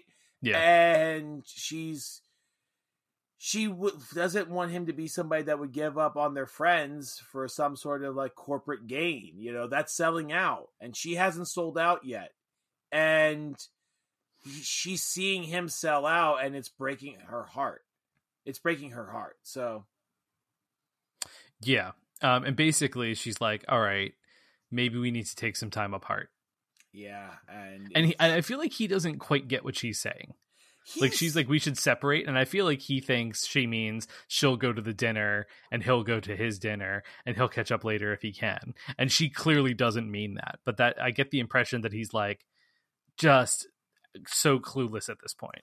No, and I get that, and I think that's a good choice for this character because he has no social skills. The office party showed that, right? Like the fact that he's not able to pick up on that's obvious signal back then, right? Yeah, he's not picking up on these signals here, and because he can only learn to regret those moments later on, that's what hardens him. And yeah, damn. And this is going to kind of bring our Ghost of Christmas past to a close. The ghost basically tells him, like, you face it, you never knew what you wanted, and you have no idea like where you are. You have no idea what the purpose of life is. You don't know what you want, and then he pieces out. It's glorious. It's really good. It's the hardest punch I've seen from the Ghost of Christmas Past. Like, the Ghost of Christmas Past is usually pretty passive. I mean, unless it's Andy Serkis who's trying to scare the ever-living crap out of me. Sure, yeah. No, it's really great, and it's right on the nose for where it is. And Murray tries to, like, no-sell, like, I know who I am. I know where I'm going, and blah, blah, blah, blah, blah. And then it comes out of the sequence, but we'll get to that next time. Yeah, yes, we will. So we kind of wrap up. He's returned, and he ends up back on the set where Buddy Hackett as Scrooge is doing like the breakup scene, right, with the girl in that who's playing Belle. So it's like a really nice, they keep doing this thing where the Scrooge live show practices will parallel like the moment in A Christmas Carol that they're doing. So it's like, it's a kind of like a fun little meta thing for people who know the story really well. And I think it's a subtle commentary on Buddy Hackett is playing young Scrooge. Oh, yeah. And Bill Murray was just playing young Cross. And neither one was pulling it off at all. It's really... That is pretty funny. That's a great joke. That's a great, like, he ain't doing it either. So, and everyone's accepted that in every damn version of the thing. Yeah. And he decides at this point... So is this isn't where... Wait a minute, how are they going to shoot that? It's live. I don't know. How is young Scrooge, played by Buddy Hackett, going to, as old Scrooge, observe Buddy Hackett? Unless they're filming this part of the flashback, there are more plot holes in this than I thought. Let's get on it. Let's figure this out. Yeah. Who knows? So I don't have in my notes, is this the point where Bryce is sort of starting to take over the show a little bit? What? I mean, this is the point where, like, this is where I would normally start watching it on cable. Like, this is when it was like that weird Kismic moment of movies that you always start from for some reason, or a roundabout start it. And yeah, he's here and he's trying to downplay the awkwardness of Bill Murray, but also at the same time undermine him into a way that he can boost himself up. Right.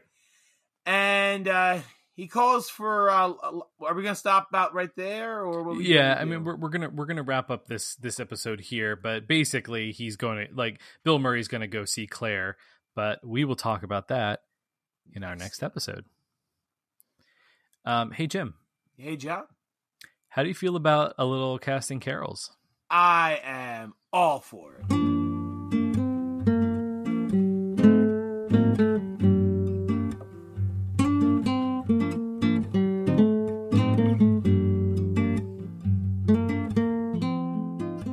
All for it. Okay.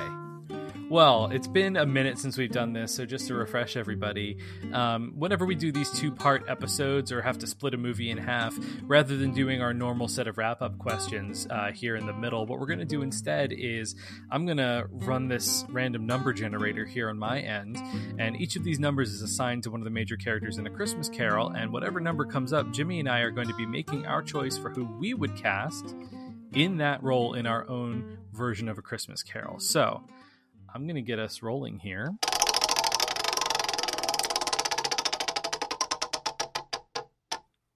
Oh, Jim, it's a big one. Oh, boy. I have rolled a 2. No. We are going to cast Bob Cratchit.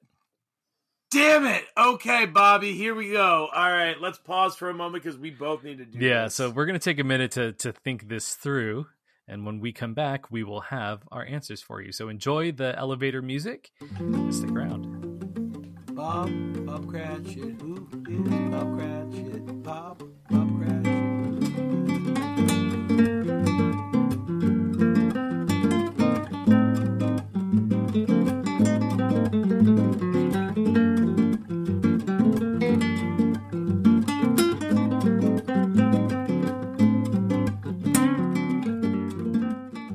All right, everybody, we are back. So, this took a little bit more thought and deliberation, I think, than we usually have to do. And it only makes sense. We've already cast our Scrooge. And for frame of reference, John, who is your Scrooge? My Scrooge is Robert Downey Jr. And my Scrooge is Paul Giamatti. And you have to take into consideration, I mean, that's of course with every character in this, they're playing off of each other, but it's really crucial what you do with your Cratchit and your Scrooge. They're together so much in the beginning of it. They have to sell the beginning and ending of the novella if you're going just by the text alone. Like, I'm really torn on my two options. I got tied here. I'm going to go with what I think is the right answer. But if you... I'm wondering if we have the same person, actually. I'm wondering about that. This will be interesting. I guess we'll find out. I don't know. Mine's pretty out there, I would say. Mine was going to be, and now I think I've gone with a little bit of a safer answer, because I think my first choice was a little too handsome, actually. Okay. My Bob Cratchit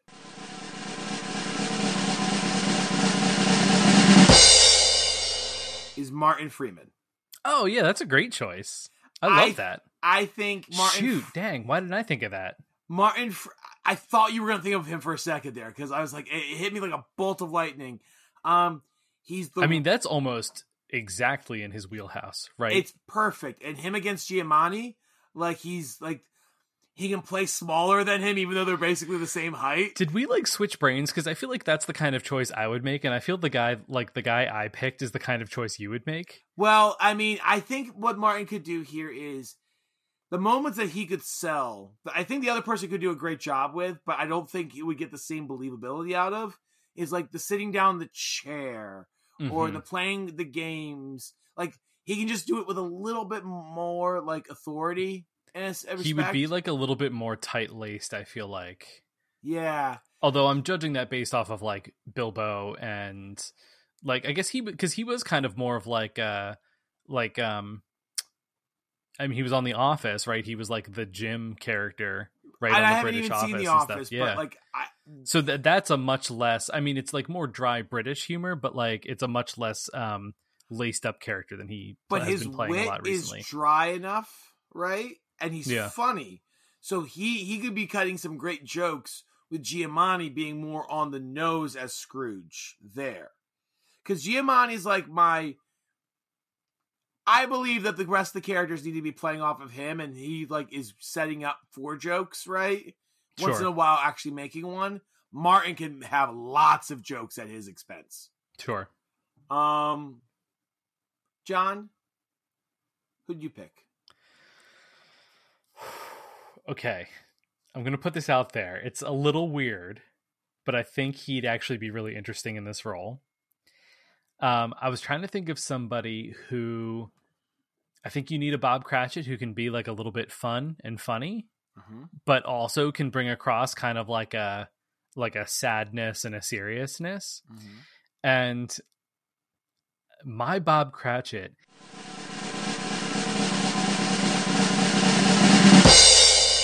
is Jermaine Clement from Flight of the Conchords.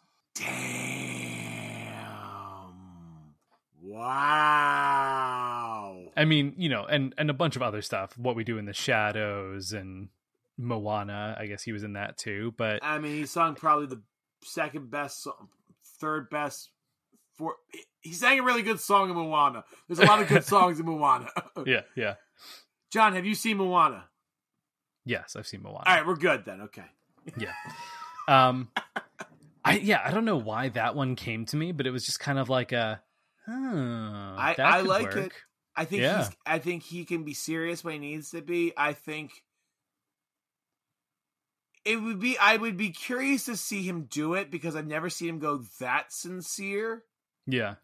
And that's, I mean, if he can pull off that, if he could do Bob Cratchit, then he is an Academy Award winning actor, because he really has never done anything like that before. But I could physically buy him as it. I think him carrying Tiny Tim on his shoulder back from the church would be great. I think him and Robert Downey Jr. and him. Oh my gosh. Yeah. That's a powerhouse, right? I mean, that's two actors who have like a real comedy edge kind of thrown into a situation where they have to kind of play things serious. You're working with Mercury here, dude. Like, this is some dangerous stuff. Like, you got to be careful with it, because it could go either which way when you put these all together, and I don't want you to get poisoned, but like, it's daring. Like, I love it, but it is, you are putting a lot of faith in that performer for that role. Like, I would need I would need to have him read some lines. Sure. I will say I was really scraping to figure out, like, to land on someone who I really liked for it. Because I could also see, I could see flipping it and have him playing like a really interesting Jacob Marley, and having my my Marley You mean Cratchit? No, so having Jeff Goldblum is your Marley, right? No, that's your Marley. That's my Marley. It's a good Marley. Mine was Vision. Oh yeah, Paul. Yes. Paul Why Bettany? is his name escaping? Paul Bettany. Thank you. No internet looking. Yeah. I could see Paul Bettany also being a really good Cratchit. I mean, but no, yes. I kind of like Jermaine Clement. I want it now. This is my Cratchit. I kind of wish I went with my first one a little bit. But Who is it? Our listeners will want to know, and I want to know. I was thinking Daniel Radcliffe. Oh, you know what's really funny? I thought about him when I was thinking about these before. He's just too young and too good looking. I mean, I'm sorry, Daniel. 10 more years. 10 more years. I think 10 more years I would have maybe gone with him, and he would probably be somewhere where Martin is right now. Yeah. Like, in my mind, which is that I had another name. I'm not going to use him yet, but popped in there that was like, oh, I know where I'm putting that person later, and it's going to be flipping genius. Good. But no, I think Daniel Radcliffe, I might use him later. I'm not going to say where. He's a good choice. There's a specific place where I could see him. I think we're both thinking something similar right now, and it's a good choice for it. But Martin Freeman, I think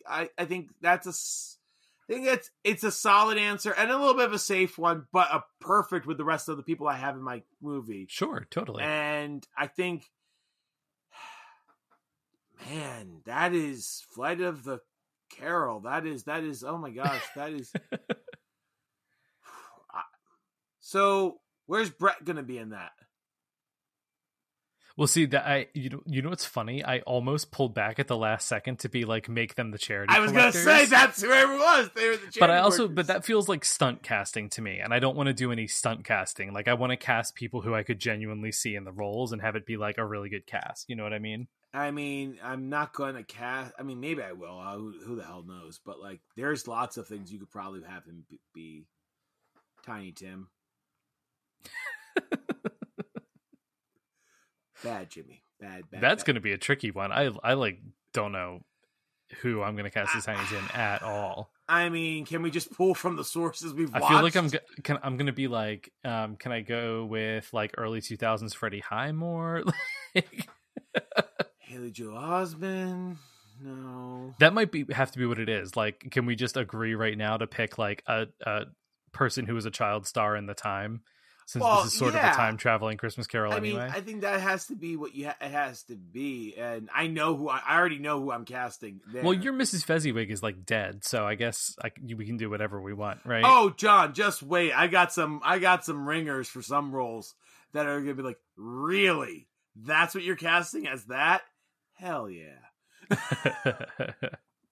Well, everybody, if you think you know who would play the perfect Bob Cratchit, you are welcome to reach out to us and let us know. You can reach us at jacobmarleyisdead@gmail.com. You can interact with us social media wise, primarily on Twitter.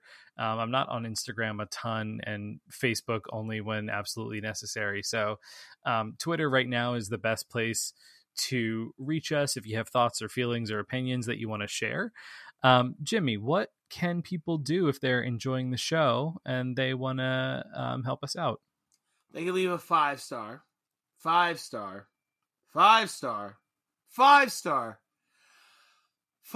review to help us out with our podcast. Wherever you're listening, there's usually a 5-star review thing. There is one on iTunes. There's on a lot of different ones. Leave us a 5-star review. It helps us out in a big way. I don't know how the algorithm works. You don't know how it works. It just works somehow, and we need those 5 stars. So please, if you like what we do, leave that review. We have some thank yous. Thank you, of course, to Ben DeVries for our opening, closing, interstitial music. Both of the tracks that we use, really, really excellent. Some of my favorites to listen to. It gives I'm not just saying that because it's my podcast. No, it gives the podcast a flavor and a soul that is consistent with what we do. And when those two things merge in media, it's really nice and poetic, and I'm happy that we got it. It's wonderful. Yeah, that's good stuff. Thank you to Milo Newman for our cover art. You can check out his work. There are links in the show notes if you want to look at his really, really good webcomic. Wonderful. And thank you to Zane and the good folks at That's Not Canon Podcast for continuing to include us in their indie podcast collective. Thank you so much for putting up with this guy right here, namely me. I've never talked to these people one time. I don't know who they are. Oh, heavens.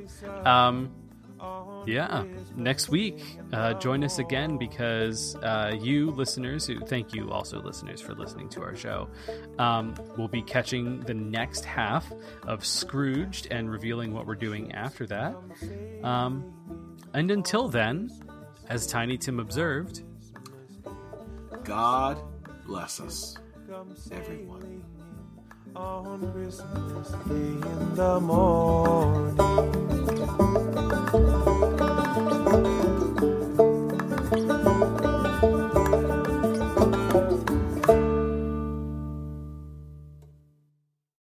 You can just cut out all that Richard Donner stuff. It's all right. We'll do whatever. Or leave this in as the outro. Sure. Ever catch yourself eating the same flavorless dinner 3 days in a row? Dreaming of something better? Well, HelloFresh is your guilt-free dream come true, baby. It's me, Keke Palmer. Let's wake up those taste buds with hot, juicy pecan-crusted chicken or garlic butter shrimp scampi. Hello Fresh. Stop dreaming of all the delicious possibilities and dig in at HelloFresh.com. Let's get this dinner party started.